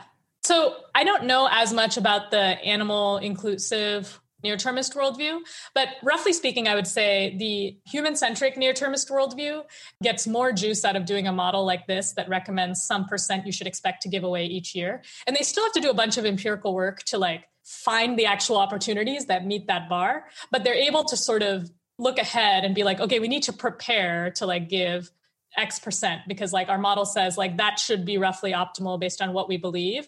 We still need to like empirically find those opportunities, and we might end up finding more or less than that, but it's like kind of a guideline. On the long-termist side, it's a lot trickier, and we don't expect it to look like the optimum is some constant fraction given away every year. We kind of expect it to sort of more track the shape of like existential risk. So, for example, on AI risk, we expect there to be like more opportunities roughly like 5 or 10 years before transformative AI than either before or after. So like before, you sort of less know the shape of how things are going to go. And like there are fewer people who want to work on this that you could fund. And your sort of impacts could be washed out by things that happen in the future. And then after that point, it might be something that like there's a ton of money in the space. And so like your dollars are like less leveraged. So we're imagining there's some window before transformative AI, where we'll be spending a lot more than we'd be spending before or after that window. Yeah. Okay, so it seems like you built this big model, but I suppose Carrie and Dustin, they want to spend out all the money before they die. And I guess assuming they live a normal human lifespan, we've maybe got 50 years to play with or something like that. In a sense, there's not that much flexibility. And you also have to just think about how quickly could you plausibly scale your ability to find really good grant opportunities. That's also slightly potentially a bottleneck at the moment. So in fact, like how much does this influence your decisions? Or are you in practice bound by other constraints that in fact are doing most of the work?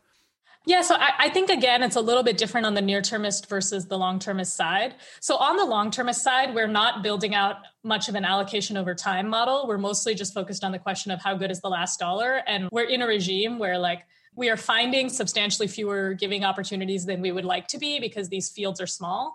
And so we want to be funding basically everything that's better than that last dollar. And then on the near-termist side, I think, like I said before, there's more guidance. So the model that Peter is working on, unlike Phil Trammell's model, allows for you to set deadlines. Like if you have a sort of separate constraint that you really want to have given away the money by date X. And that changes recommendations somewhat, like you would imagine. But there's still kind of like, depending on how the other parameters are set besides the deadline, there's like a range that you could end up with in terms of like how much you should be sort of roughly aiming to give away per year. Yeah. So I guess this is so important that it's something OpenPhil is going to keep tinkering with probably as long as it exists. But is there kind of any bottom line of like what fraction of the total principal that you have now you would want to be giving away each year, all things considered? I don't know because I am not working on the near-termist side of the project, so I'd rather not speak for them. But hopefully you can grab someone from that team on your podcast pretty soon. I don't know. And then I can talk about the last dollar thinking on the long-termist side, which is just like, how good is this last dollar? Not so much like allocation over time exactly. So, they're basically like two projects, one that I worked on a while back and one that I'm like just starting to work on now. And the one that I worked on a while back was basically we wanted to seek something that could be an intervention where we could robustly spend a lot of money. So on the near-termist side, the analogy here is give directly. Because give directly is like, very hugely scalable, almost unboundedly scalable in the regime of like the money OpenPhil has access to.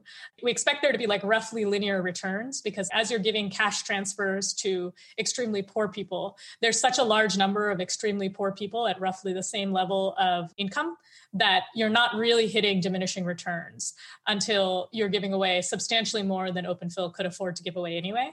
And so that's the kind of lower bound of like near-termist last dollar, because it's like one thing that we could put all of the money into, and we would expect all of it to get roughly 100x return because the individuals we're giving to are roughly 100 times poorer than the average American.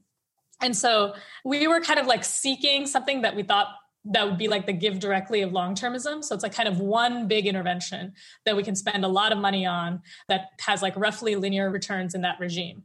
And the goal here was just to like kind of demonstrate that if we really wanted to, the long-termist worldview could find things to spend money on, because that is like a big question in terms of long-termist worldview, and that it would be like a sort of reasonable return on investment. And that we think we could do better than this, but like, this give directly of long-termism is at least reasonable. So that was the goal. So we turned to like biosecurity for this because basically like bioscience is expensive and biotech is expensive. And there's like a pretty big field of people we could potentially co-opt to do things that we think are valuable on long-termist grounds. And there's not so much in AI. And other sort of causes sort of are like less expensive to just do things in because they're more kind of like thinking about stuff. And so what we ended up landing on was this notion of funding like meta R&D to help make responses to new pathogens like COVID faster. So like currently we saw it takes like, several months to a year once we like learn of a new pathogen to develop either a vaccine or an antiviral and then distribute it. So there are a bunch of things we could potentially do to reduce that. I guess one other suggestion that I've heard as a kind of baseline long-termist intervention is reducing carbon emissions through like carbon offsetting or, subsidizing the scale up of solar energy or something like that. Did you consider that? So we looked into climate change from a long-termist perspective a while back. We didn't do a super deep investigation, but like Toby says in his recent book, The Precipice, we felt that it was substantially less good on a long-termist perspective than the big two that we focus on, which is AI and biosecurity. So we kind of wanted a lower bound here, but we basically wanted to find the biggest thing that was still kind of low uncertainty in terms of our ability to spend the money. Because the big questions on AI are like, do we even find anything to give the money to, given the field is so small? Yeah. Okay, carry on. So we're looking at meta R&D to make responses to new pathogens faster. So like currently it takes several months. We thought like, spending a lot of money on a lot of different fronts could bring it down to like a month or a few weeks in terms of like the calendar time from new virus comes on the scene to we have a vaccine or an antiviral and we're starting to roll it out. So, a bunch of things we could potentially do. One thing is just like funding people to develop and stockpile broad spectrum vaccines, which are like vaccines that are trying to like target a biological mechanism that's common to like a big family of viruses. So potentially if we found a broad spectrum flu vaccine, say, that vaccine could protect people against a much more dangerous kind of engineered version of the flu too, because it's like targeting mechanisms that are sort of fundamental to all the different flus.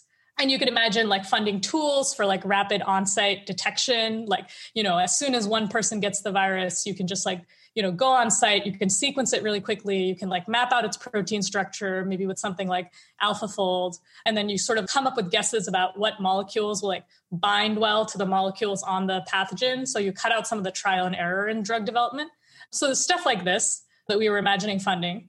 And there's a lot we could potentially fund, especially with the manufacture and stockpile of vaccines. So this was why we were sort of like hoping it could be kind of like a give directly of long-termism type thing. And so with that, the basic structure of the cost effectiveness estimate was like, we expect that eventually as civilization becomes more technologically mature, we will have this ability to kind of like rapidly detect and prevent diseases. But we're kind of moving that forward in time by like funding the field and like beefing it up earlier. We can move forward in time by several months or a year, the point at which we have the like mature technology as opposed to the current technology. And then like we would basically cut into some chunk of the X risk in that window that we moved it forward. So like if in 2041, we would have had this ability and we caused it so that it happened in 2040 instead, then there's some fraction of like 1 year worth of bio X risk that's reduced. Okay, that makes sense. So what kind of conclusions has this led to, if anything, about whether you should kind of spend down the resources faster or slower? Making this comparison, I guess, to funding this kind of meta science decades in the future. Yeah, so this estimate is roughly 200 trillion per world saved in expectation. So, it's actually like billions of dollars for some small fraction of the world saved, and dividing that out gets you to $200 trillion per world saved. This is quite good in the scheme of things because it's like, less than 2 years worth of gross world product. So like, it's like everyone in the world working together on this one problem for like 18 months to save the world. So, that's quite good in some sort of like cosmic sense, right? Because it would be worth like, decades of gross world product to save the world potentially. But, we were aiming for this to be conservative because like, likely we would spread across multiple long-termist focus areas instead of just biosecurity, and AI risk is something that we think has like a currently higher cost effectiveness. So it didn't necessarily cause us to like change how we're expecting to spend down in the immediate term, just because we're still in the regime where like we're trying to find grantees that are on target with what we want to fund and are focusing on existential risk as opposed to other problems. And so that's a huge bottleneck to getting money out the door. And it still is. So it wasn't like we were in a position where we were spending a lot and we realized, actually the last dollar is good, so we should cut back or save. Like we weren't in that regime and we knew we weren't. But the goal of this project was just to kind of reduce uncertainty on whether we could, like say the long-termist bucket had all of the money, could it actually spend that? Like we felt much more confident that if we gave all the money to the near-termist side, they could spend it on stuff that broadly seemed quite good and not like a Pascal's mugging. And we wanted to see what would happen if all the money had gone to the long-termist side. It's like you were saying earlier, if a worldview is just getting like zero marginal return on its own perspective from like getting twice as much more money, then it just seems like intuitively a lot less appealing to give that worldview more money. So like that was the main goal of this project. I guess basically like you guys are going to keep researching this, and I suppose that eventually at some point though it'll be like a publication that will like lay this out. Yeah. Yeah, so I mean, it might not be this particular thing. The last dollar question, and to a lesser extent, the allocation over time question, is just one that's always on our minds.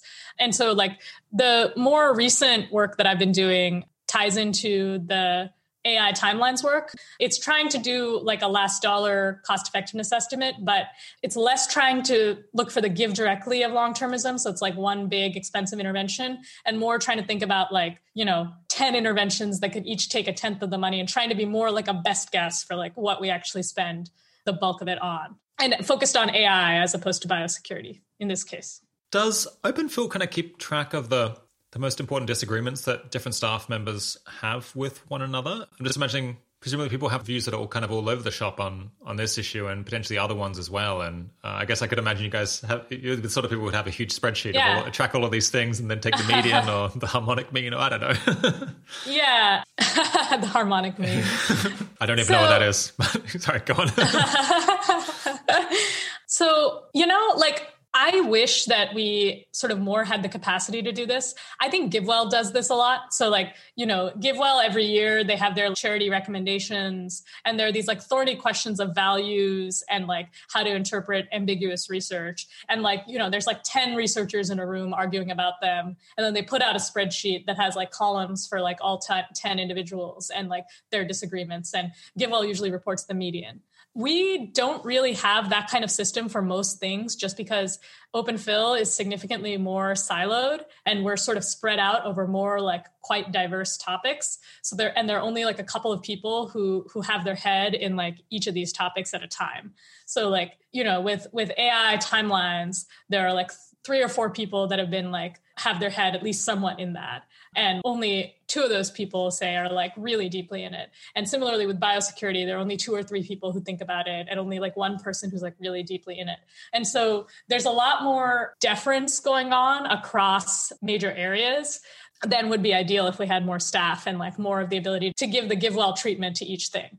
And so within a particular area, when it's important and there's like kind of a largish number of people with some amount of expertise, we try to sort of get polls and get estimates from a lot of different people. So, one area where we're able to do this more because we have kind of more people who think about it is with respect to the EA community. So we are experimenting with having more voices in like grant making decisions within the EA community. But most areas don't really have that. And we're not sure that experiment is actually kind of leads to better or more efficient decisions. It's still up in the air. Yeah. So we might wrap this up, because I guess listeners who are interested in this timing of giving and patient philanthropy can go and listen to the interview with Philip Trammell from back earlier in the year, where we go through a lot of these considerations very forensically, consider them very patiently. And I guess there'll probably be some blog posts on this topic from OpenPhil in coming years, because it seems like it's going to be an important topic for you guys to figure out over the very long term. Before we finish, I would like to get in some discussion of what it's like working at OpenPhil, and I guess what the opportunities are at the moment. I mean, I think last time we talked about this on the show with someone who works at OpenPhil, it was 2 years ago. And since then, I know the organization has grown pretty substantially. So maybe that has shifted the culture and what it's like to be there. So yeah, how have things changed over the last couple of years? I guess you've been there for 4. Yeah, so unfortunately, I think we started off, I would say, on a trajectory to being much more collaborative, and then COVID happened. But, I like having, particularly now, the recent wave of hiring was a lot of generalist hires. And I think that now there's like kind of more of a critical mass of generalists at OpenPhil than there was before. Before, I think there were only a few. Now they're kind of more like 10-ish people. And it's nice because there's a lot more fluidity on what those people work on. And so like a lot more opportunities for sort of casual one-off collaboration than there is between the program staff with each other or the generalists with the program staff. So like a lot of the feeling of collaboration and like teaminess and collegiality is partly driven by like, does each part of this super siloed organization have its own critical mass?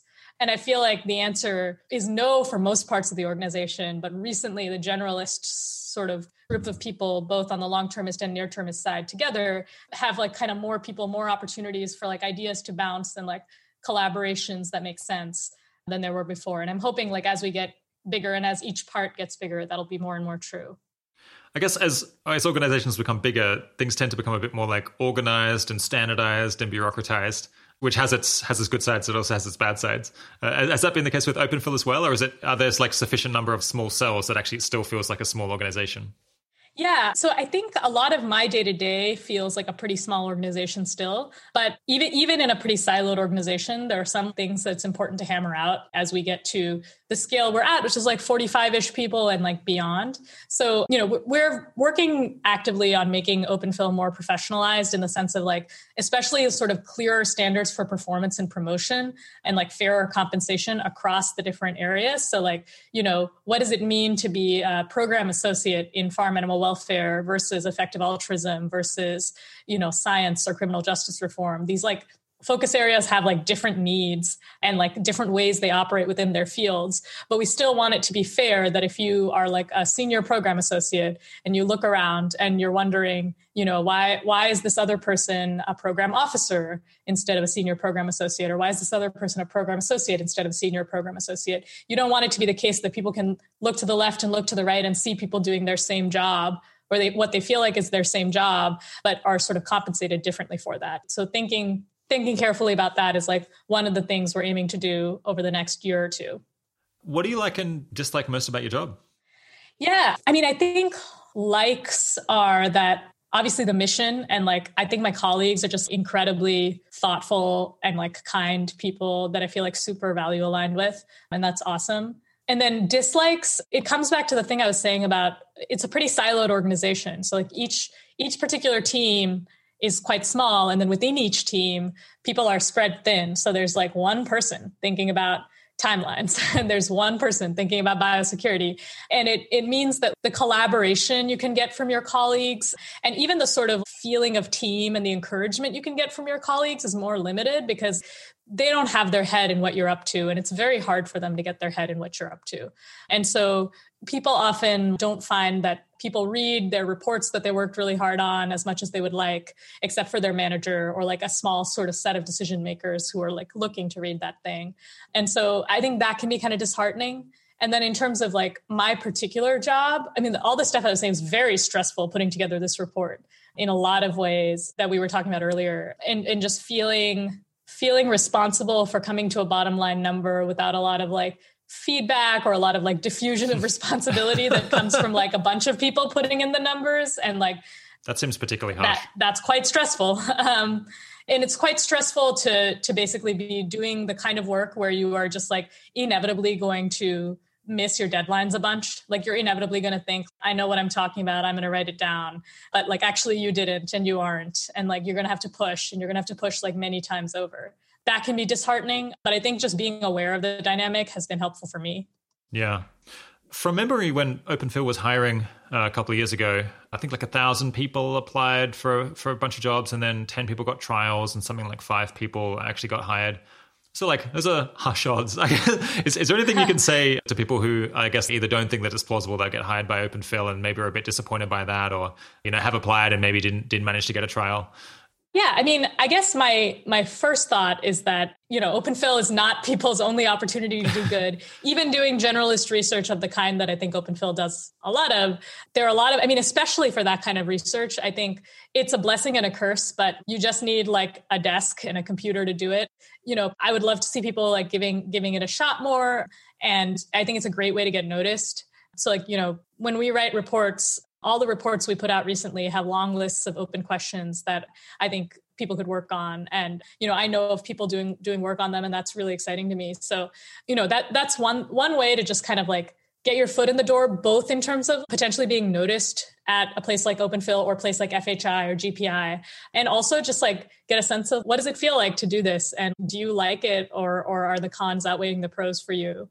In terms of generalist roles, that's kind of like one thought I have. And then on a sort of more procedural note, so OpenPhil is trying to be kind of more forward-looking and long-term and patient with our recruiting pipeline. So we have a general application up where like, even if you are happy with where you're at now and like you want to stay at your current job for a couple of years, if you're interested in eventually making a transition into this type of work, feel free to drop your name on the general application and say what types of roles you might be interested in. And that's a good way to just like stay in touch and stay on our radar.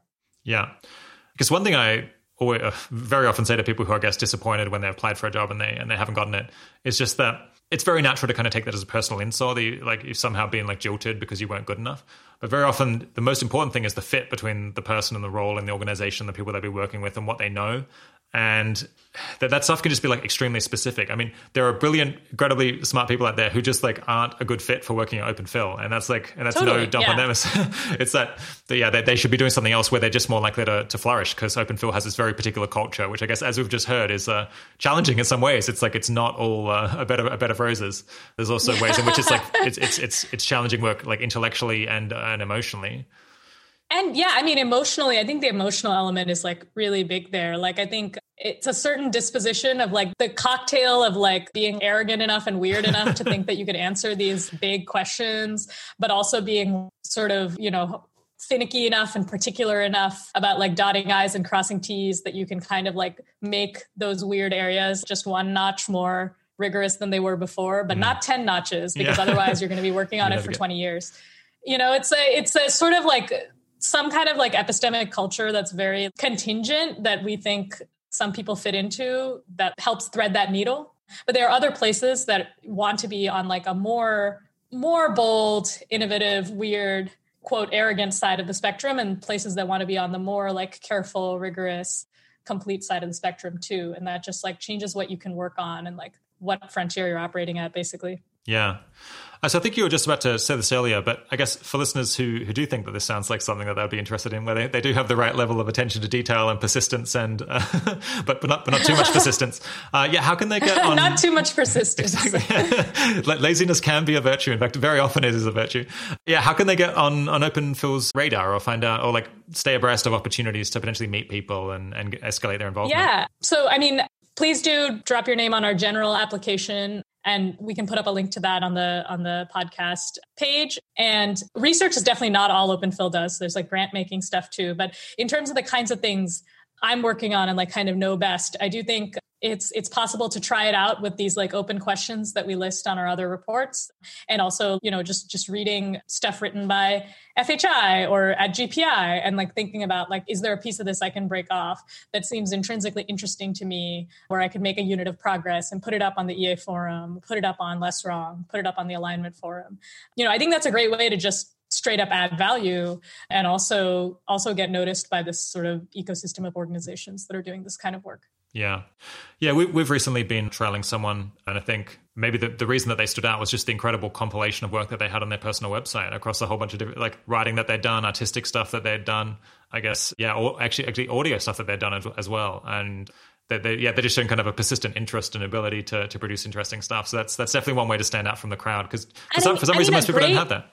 A great thing to do actually is just explaining stuff that other people have just said and didn't explain very well. Can be like great for learning and for teaching and for demonstrating the kind of thinking that would allow you to do like more original research down the line. And this can be in any format, like writing up explainers. There was a great explainer on Less Wrong about the scaling laws you were talking about, actually, that was like really helpful.